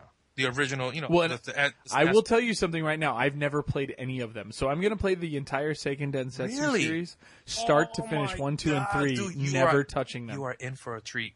I envy you. I've been told, and I love Chrono Trigger, so I'm, and I know they're not alike, but it's just one of those things that is so unique. In Secret of Mana, I know Final Fantasy Adventure. It was pretty much like a standard Final Fantasy, if I recall correctly. But it started life as I think the original Japanese title is Final Fantasy Gaiden, which means side story, Seiken Densetsu. It ends up becoming the quote-unquote Mana series. Yeah. And Seiken Densetsu 1, 2, and 3 make up the Secret of Mana series. And then after that, I guess it kind of falls down. Although there is a really good Mana game on the PS1 that's on PSN that's I've been told is good enough. It holds up. Yeah, I always scheme. wanted to play that, but I never managed to buy it. Is on the PSN Classics? Yep, $6. Yep, $6. Yeah, so you can pick it up. And again, I'm told after that, though, stop. Don't go into the Mana series beyond that. Definitely don't play any remakes either. I was told, now granted, the other ones, the Final Fantasy whatever games on the Game Boy, and then they continued, was known in Japan as Saga, S-A-G-A. The Saga series, I've been told, definitely, it's not quite what we wanted. But yeah, I've been told that the original Game Boy game, which I recently picked up, wasn't cheap either. I was surprised at how much I paid for that. I think $30. I've not paid $30 for a Game Boy game in a long time. But bought the original Seiken Densetsu, and I have Secret of Mana. And then I have a flash cart that will allow me to play Seiken Densetsu 3 on my Super Nintendo. Yeah, I got to get with that. With the English patch. I got to get that. Yeah. It's expensive, but it's worth it for the fan translations. Again, it skates that weird line between piracy and not, but, I kind of know where my loyalties lie. But yeah, so this is about Mario. Believe it or not. So let's, again, is there anything else you want to say about Yoshi's Island? I mean, like I said, to put the cherry on top, that the game is fantastic, and regardless, I just love that if you consider it a Mario game or not, it's a must play. If you are new into gaming and you want to go do some backlogs, like real backlogs, that's a must play. That game is fantastic. I just feel it's Miyamoto going, oh, you got the Super FX chip? Oh, yeah, it does some cool stuff with Star Fox. Yeah, that's great. All right, I'm going to fuck around and make a regular 2D game and blow your minds. And make it do some crazy stuff. Yeah, exactly. And it's why I highly recommend people play that before playing the DS version. The DS version is a great sequel to it, but I really think people need to play the original. The original was the starting point, and it's got some of those things where getting everything without dying. Remember, that was the big thing, was can you get everything without dying in any one level? And that's like a grit your teeth challenge by the end. If you want to call yourself hardcore, beat Yoshi's Island without dying. Ooh, no, F that. Go ahead. But then they would give, again, so I should point this out. So Super Mario World 2, not Yoshi's Island, was made. It was developed and ready to go using the Super FX chip in a new 3D movable world. What the hell does that mean exactly? I mean that Super Mario 64 was running on the Super Nintendo. Oh, using the FX chip? Well, it must have looked terrible. Yes, Super FX 2. I bet it did, and I bet it had a frame rate of like 3. Probably, man. But what's interesting is that it was made. Wow. It was done. It was fucking, ready to go. Wow. And just like Super Mario Bros. 4 / Super Mario World, Miyamoto goes, hold on, the N64 is coming out. Let us go back to square one. Let us make this happen. Let us do it right. And that is so smart, though, because Super Mario 64, for better or for worse, regardless of what people think, is the biggest piece of crap in the Mario games ever. No, fuck that. It's my favorite Mario game of all time. I hate it, dude. And I respect that opinion. And I respect any person who has a similar opinion. But it is, and I feel that full disclosure requires me to say it, it is my favorite Mario game of all time. I cannot play that game enough. You know what my problem is? Is I just never liked any 3D Mario. Okay. I tried, because, of course, dude. Now, it does make the basic concept of Mario obtuse for the sake of making it obtuse. You know what I mean? But what it does do, and again, you don't need to agree with me. This is not me convincing you. The reason it's significant for me, aside from the fact that, now, you gotta understand, at this time, I am 16. I have a car. I have a girlfriend. She cares about me. I care what she thinks. So video games are kind of a second back burner thing to me. Plus, I have a Sega CD, man. I'm a fucking pimp anyway in the video gaming world. and I get a Nintendo 64, and I give up good times at the mall I could be having with her, making out, in front of Barnes and Noble or something, to play Mario. Like I said, that's a big deal. Dude, I went into it. Pardon me. I remember I was walking. No, you're good. Ooh, freaking soda. Anyway, I remember what happened exactly. I bought my N64. I bought it with 3 games, and that was like a $600 investment. Yes. I bought Killer Instinct Gold, mistake. I bought Turok, mistake, and I bought Shadows of the Empire, halfway a mistake. I was going to say, I like Shadows of the Empire. Yeah, I don't care what people say. I like the view. Even though Dash Rendar is this Han Solo replacement, he's still okay. I mean, and Lebo's great.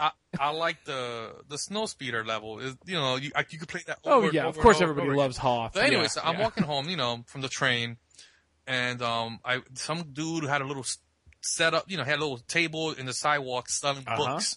And then in one little corner, he had a couple of games, and he had Mario 64. And I'm like, how much you want for it? $30, give it 20. F it. Right? And I bought it home, and I'm like, ooh, Mario. $20? Shit, I'd pay $20 right now for Mario 64. Oh, yeah, back then they were like $79. But anyway, so I bought it, and I bought it home. And dude, I think I was just too dyed in the wall with the 2D Marios. Because I've given every 3D except for the Wii one, because again, my Wii doesn't get turned on ever.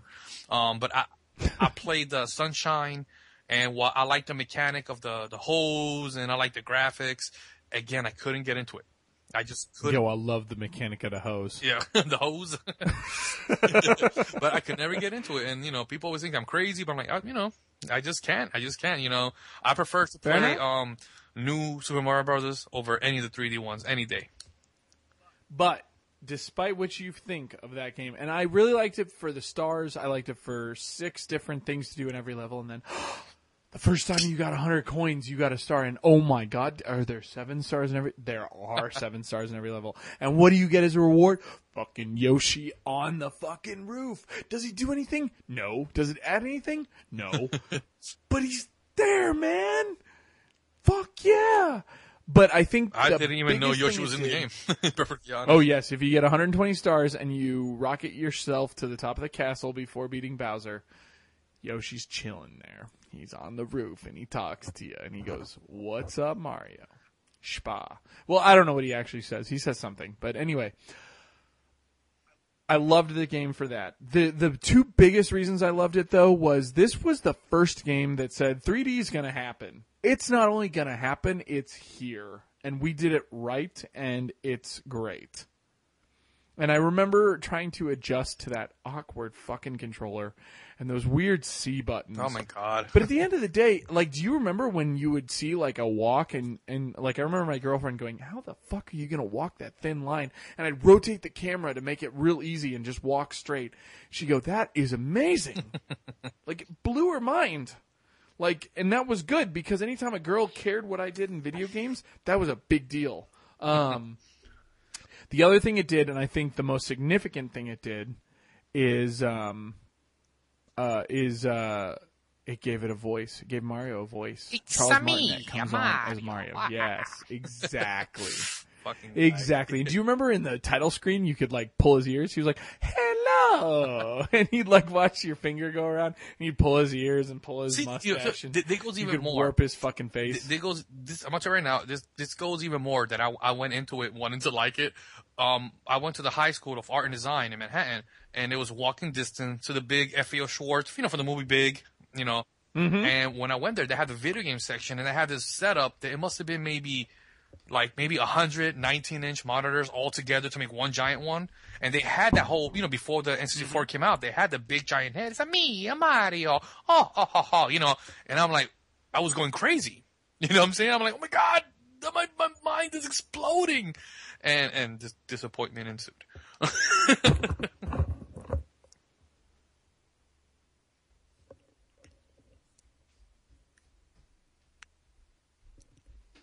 Yo. Sorry? Yeah. Hello. Okay. Well, and to this day, creating Mario 64 in large screens is still done. Okay. Oh, sorry. Did I? thought that's what you were getting at. Sorry, I full disclosure, guys. I had to step away from the mic for 30 seconds. Anyway, what were you saying right before I left? I'm sorry. No, I'm just saying, like, you know, the whole thing, seeing it on a big giant screen, it blew my mind. You know, and F.D.O. Schwartz. Oh, yeah. And again, I went into it trying to love it, and it just didn't freaking happen. It just, to this day, I don't know what the fuck happened. You know what, though? As somebody who is playing many games right now, I guess I would say, both new and old, and trying to tell myself, people think this is great, I should like it. People think this sucks, I should hate it. I really think everybody's got to let that shit go. Video games are something that is enjoyed and or not enjoyed by everybody for various reasons, and I respect that you don't like Mario 64. I do.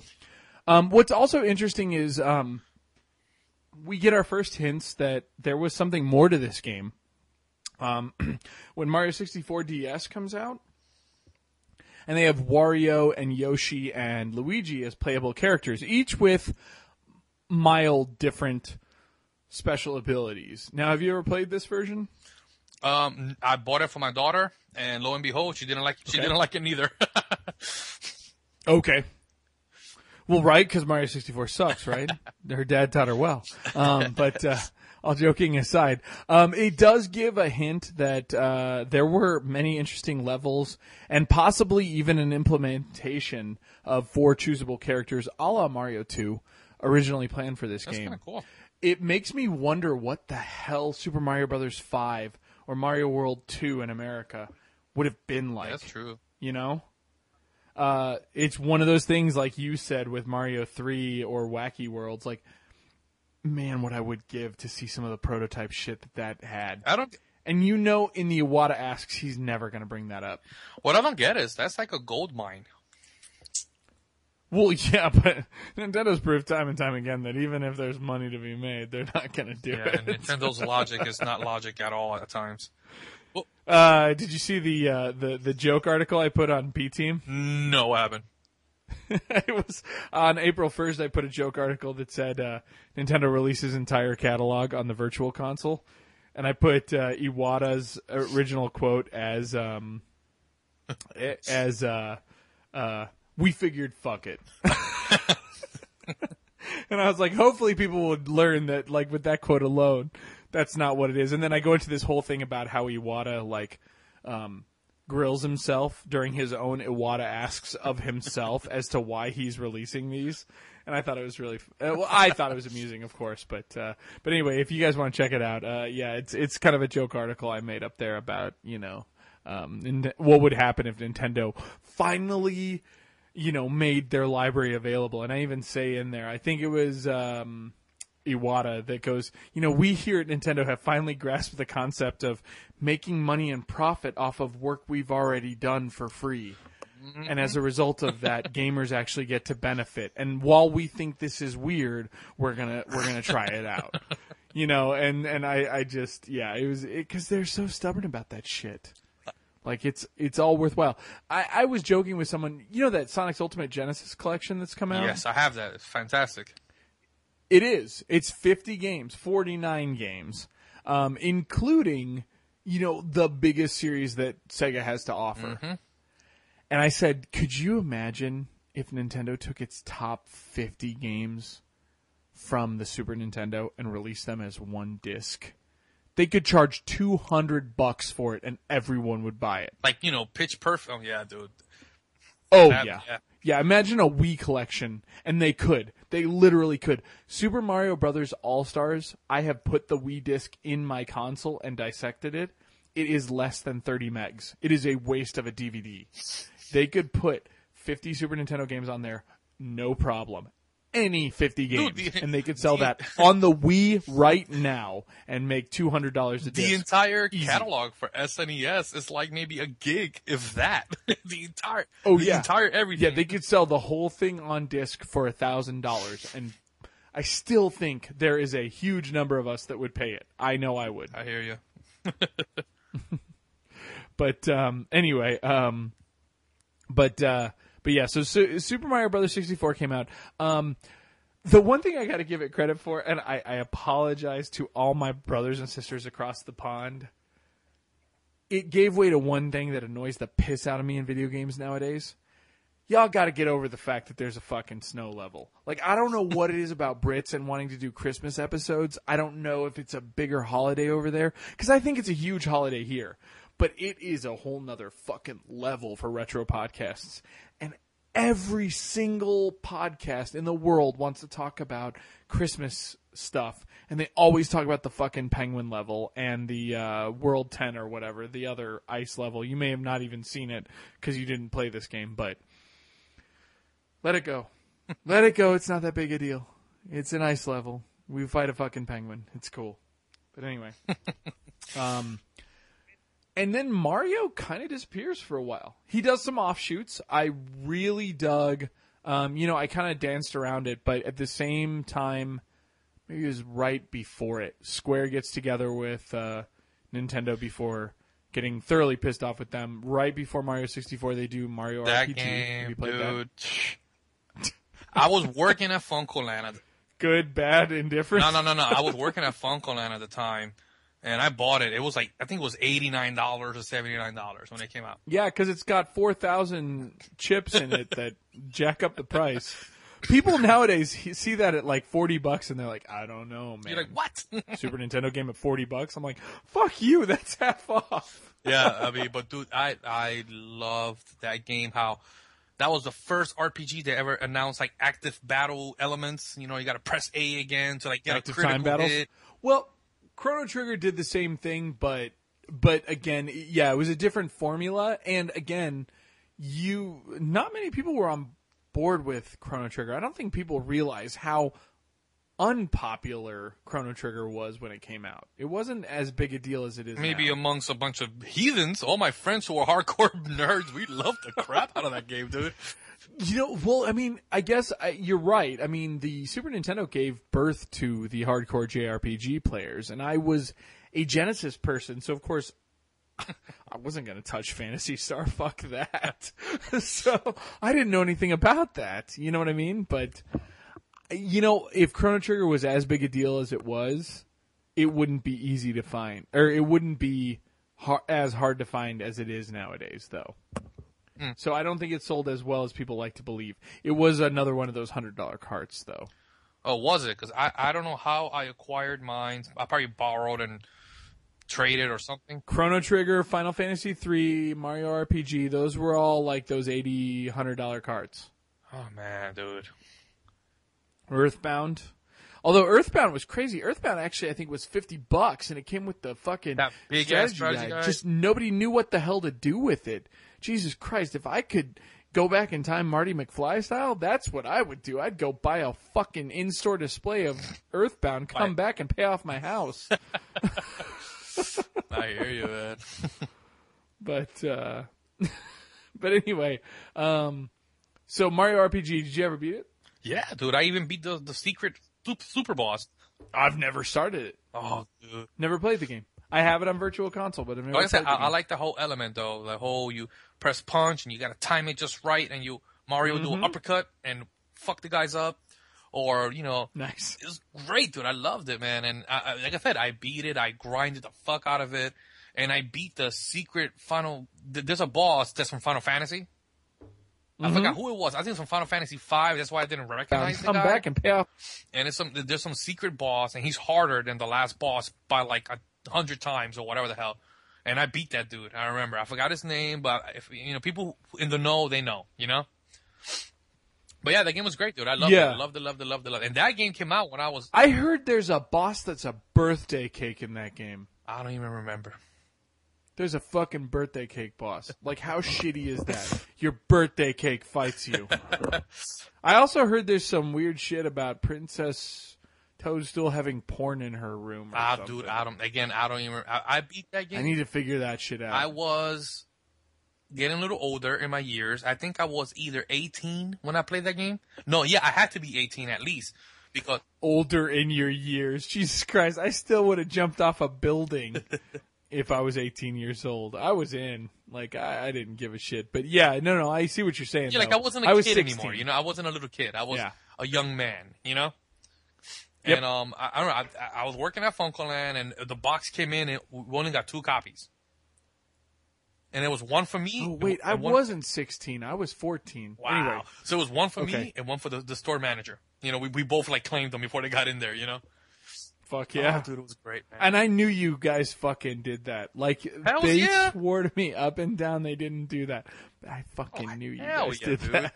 Like, when games came in, it was only one copy or two copies. Like, no, they're ours. And they, let me get a copy of a Shining Star, Eternal, whatever. And I'm like, sorry, dude. We got stiffed, man. It sucks. Can I get Lunar? Lunar?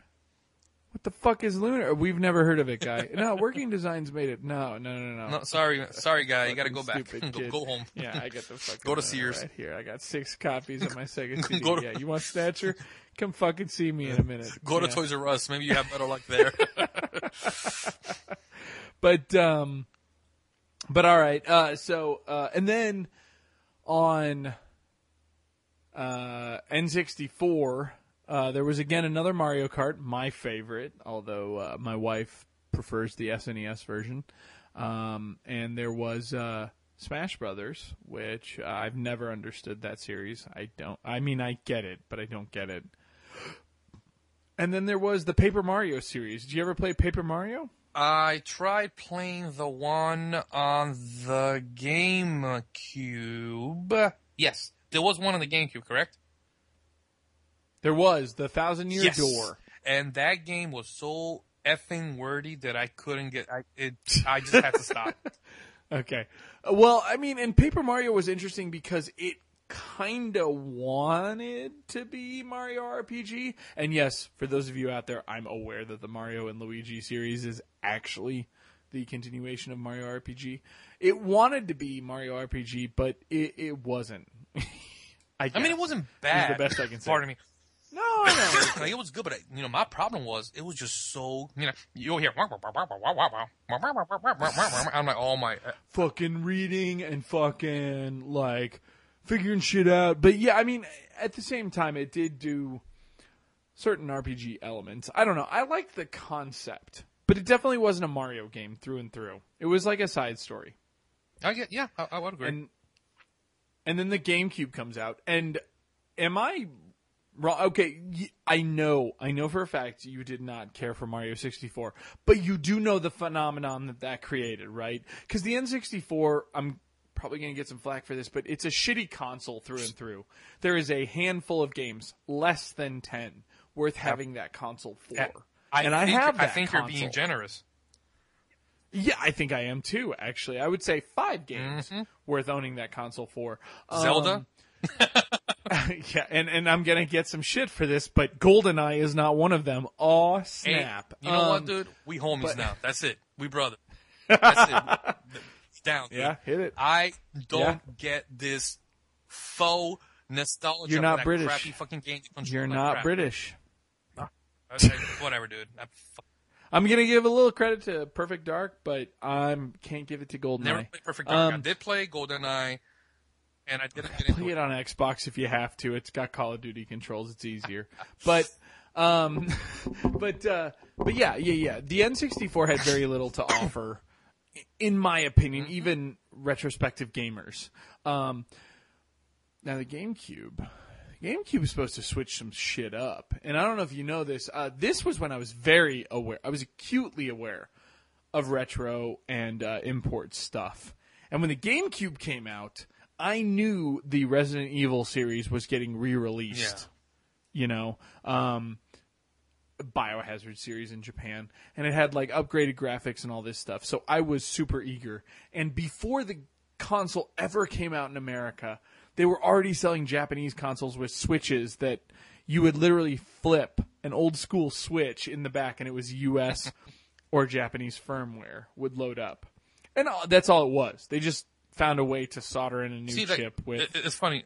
2K of firmware. Around this time was when I just gave up with importing games, because I did import games for the Super Nintendo. You know, with that super complicated surgery you had to perform to your Super Nintendo. You have to reach in and cut out the two prongs. Pry out the two pieces of plastic. Heat up a butter knife and then just like cut out the prongs. I used the plier. Or you get a game. What was it? I think a Game Genie would do it too. But I just did the plier method. I didn't put the plier in there and me just too. wiggle back and forth and rip. But like I bought the Dragon. I used a heated butter knife, but I bought like the Dragon Ball Z games for like $100 and this. But yeah, so like absolutely, because you didn't need to read them. You knew it was cool.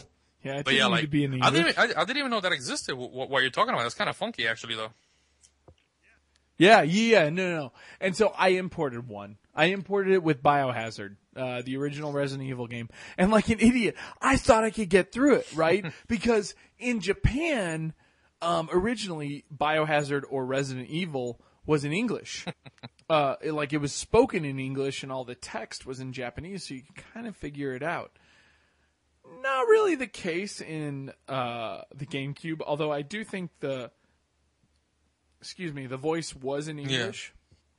But here was the thing. I was counting on it to be Biohazard, Resident Evil. I expected it to be the same game. It wasn't. They changed the layout, and they added bosses and all kinds of shit, and I had no idea what the fuck I was doing. It was very frustrating. But it was cool. There was a silver lining.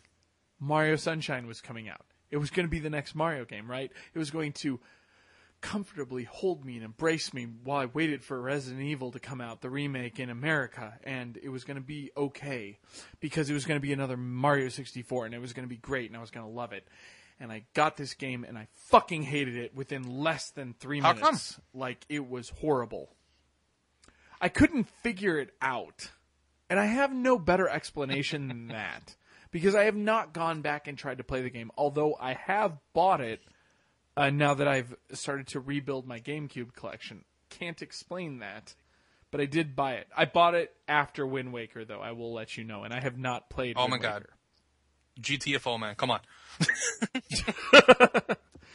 Gotta play it before the HD remake, right? Second favorite Zelda. But yeah, Derek H says I hated Mario Sunshine. I couldn't stand it. I don't get what's so good about it. It was pretty looking. It was pretty at the time. Yeah, it looked good. I'll give it that. It looked good. John from Video Game Outsiders says it's like one of the best Mario games of all time. So if you even like it for a second, like I said, tell me I liked that, what the draw is. I liked it to the point where you fight that first boss. It's like a big giant plant, and you got to jump on his belly button, and you got to fuck him up. But the game lost. I played that in Conkers. I jumped on big plant boobs. It was much better. No, like the game lost me when you go to those challenge rooms that they're not optional though, where the floor is flipping and little panels are moving. You got to jump, and like the hardcore platforming parts. I mean, I know what you're talking about, but no, I have no idea what fucking room you're talking about. There's a whole bunch. It's like, and I think each level has a couple, and you got to go in there to probably free a star or stick it up your ass or something. I don't know. And oh, well, suddenly the games become more appealing. But when I got to those points, I dropped the mic. I'm like, I'm out. Fuck it. Nope. And I mean, I tried liking it. I bought it, but I didn't like it. And also, for the record, I bought the GameCube for my daughter. So I did play the 3 or 4 games that are worth playing on there. Eternal Darkness, the Metroid. Oh, you mean Eternal Darkness wasn't for your daughter? That's a total daughter game, right? But yeah, so like at that point, my love affair with Nintendo was already soured with the N64 and the GameCube. I bought it for my daughter, and I'm like, okay, there's a handful of games that are worth, but it's still whatever. And at that point, I was becoming more of an X-bot with the Halos of the world. So sad. The Nintendo crowd gives up for Halo. Hey, man, if Nintendo makes me like them, I'll be more than happy to go back. Well, and I say that as a hardcore Halo fanboy. It's weird. Like, I'm proud of all 4 Halos and all its side quests. I got a Halo, the Halo Reach Xbox. Okay, you win. You win. I bought ODST at full price, and I think that justifies me. But you win. But yeah, and I think that's where we're gonna do our cutoff.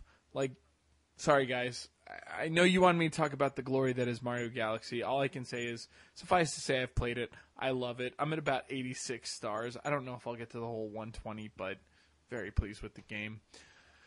I've heard Galaxy 2 is perfect. I disbelieve that through and through, but I'm sure it's good. I haven't played the Galaxy games. But again, Sunshine was the first chink in the armor, I guess I would say. And what I mean by that is Nintendo 64 was not a great console. However, Mario 64 is hardly the reason for that. Mario 64 is the reason you bought that console, even though you know it's shitty. To this day, people buy that console for $30, $40 just so that they can buy Mario for another $20 and play it. You know? Yeah. It's the reason people struggle with that virtual console shit. With that weird controller for the N64 just to play Mario 64. Like, it's the reason those things happen. Mario Sunshine did not justify the GameCube. In my opinion, it worked in spite of the GameCube. Okay. You know? I could agree with that. If I say GameCube, give me reasons to buy it right now, I guarantee you mentioned Wind Waker. I don't know that you mentioned Mario Sunshine. You might mention it and say, well, Prime you could check was it out. fucking tastic. Right. And Luigi's Mansion, the best Ghostbusters game? Yeah, absolutely. The best Ghostbusters games never made. Yeah, even though it didn't mean to be. Yeah. But Mario Sunshine is one of those things where I feel like you have to give it a... Mario! That's awesome. I feel like you have to give it a caveat. You know what I mean? What's interesting about Luigi's Mansion, Luigi's Mansion is that even now people talk about it, they're like, oh, it's crazy, he kind of hums to the beat. And I was like, he did that in the GameCube game. Do you remember that? Where he's walking through and he's like... Yeah, it was awesome. The fact that it had a Mario button, that was the best thing ever. Mario! When he yells out loud. I love that game. The Nintendo 64 is not a great console is like saying the AMC Gremlin is not a beautiful car. Touché, brother. Touché. I have to give Derek that one. He wins on that front. TC, that's the point, was that the GameCube has some solid games and some justifiable reasons for owning one. I do own one. I have Killer 7 on it. I think Killer 7's best version is on that. I think Resident Evil 4's best version is on that. But, like he says, it's the first time a Mario game did not justify the purchase. And that's significant in and of itself. In fact, you'll argue probably Thousand Year Door is worth owning for that console. It's just Sunshine has a caveat attached to it that I don't think many other games for that console do. I could agree. But yeah, so that's the Mario discussion. I think we'll table it right there. Those of you in the chat, me and Eli are going to wrap up, and so in the meantime, if there's any questions you want to ask in relation to the Mario series, definitely bring them up now.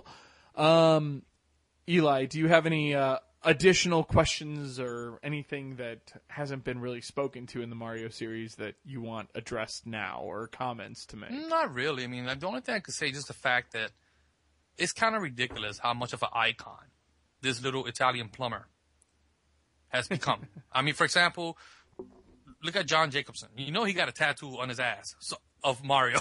You know he does. You know. I can neither confirm nor deny the whereabouts of a tattoo on John Jacobson's ass. He has Yoshi Mario. on one cheek and Mario on the other. No, but like I'm saying, like, you know, so like even me, and I am super fucking jaded when it comes to Nintendo. You know, and even me now, I haven't done. Cannot wait to have you on for the Zelda podcast. You know, but I am super jaded. But it's like it's all about the past. But the thing is, it's still like such a caricature in my mind. You know, Mario. It just is. It's Absolutely. like, you know, even my daughter. She's like, you know, anybody that I know, everybody knows who the hell Mario is. You know, they're like. Well, so here's my one question. In your mind, does Mario have a voice, or is he voiceless? Unfortunately, it's a me, I'm Mario. You know, that's what I hear in my head. It is what I hear, you know. But it's like funny, like whenever I tell somebody, oh, you know, Mario, they don't go, who, Batali? You know, they know that I mean, you know, that I mean Mario, you know. Yeah. So I mean, I'm saying it's kind of cool, man. I mean, that little aspect, and I wish Nintendo would use that love that people my age still have that are not blinded by the crap, and, you know, make us love you again. That's all I want to do. I want to love Nintendo. I really do, but they don't let me. So, and that's my closing point. Nintendo won't let you love them. Man, they won't. Per Eli. They keep cheating on me from Knuckleballer Radio. Yeah, see, They keep fucking your friends when you're not in the room. Like, it's just... Oh, it's frustrating. I had a girlfriend like that once. But Derek H is like, no Mario Karts or basketball or him showing up in baseball or golf. No, I'm sorry. Mario can have a party. Mario can be paper.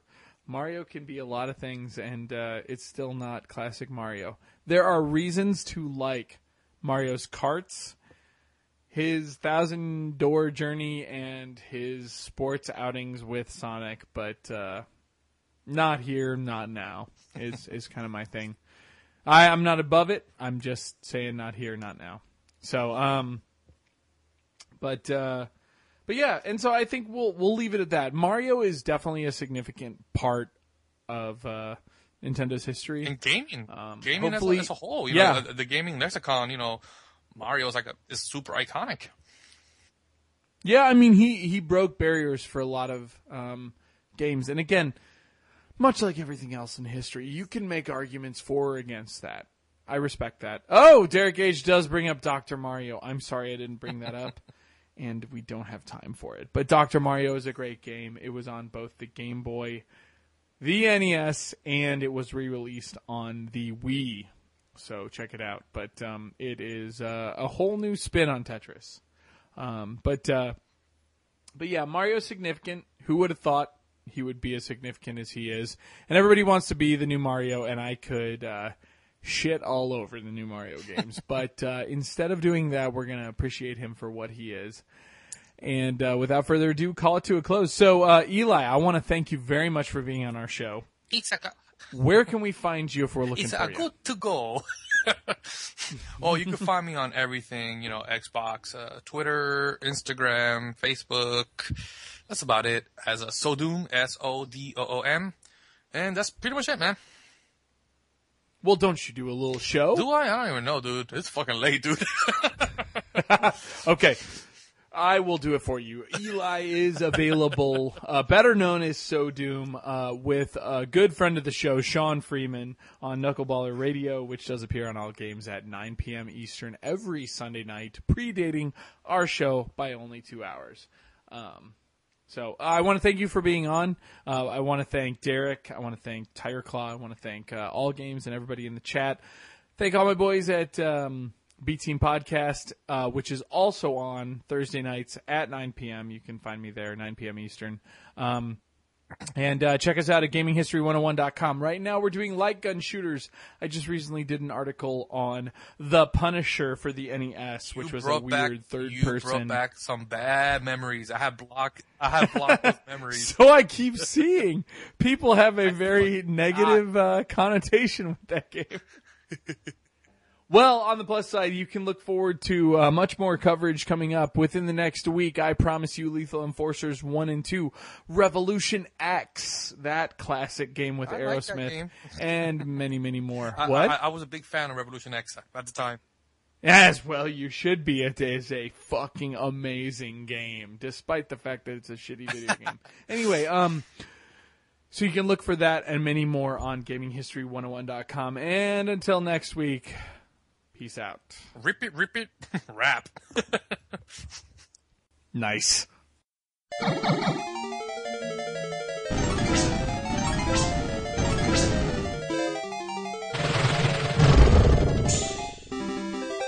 Mario, you did it! I'm saved! Thank you so much! Yes, Princess, you are free. Your nightmare is over. Oh, I'm so happy. Yes. How about a kiss? What? I say, how about a kiss, yes? What? Why would I do that? What? Why would you? I just saved your life. Yeah, but I don't even know you. I rescued you. Yeah, but you expect... What kind of Samaritan are you? You rescued me just so you could get with me?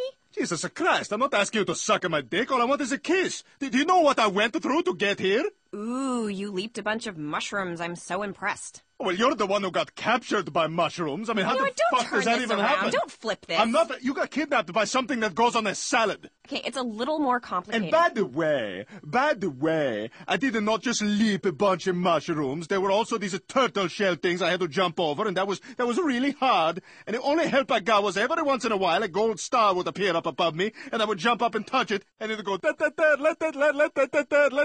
and then that would help a little bit, and I feel a little better. But it was hard. I mean, the whole thing was really hard. I'm not kissing you. Okay, fuck this. Fuck it. Hey, Dragon, you can have her.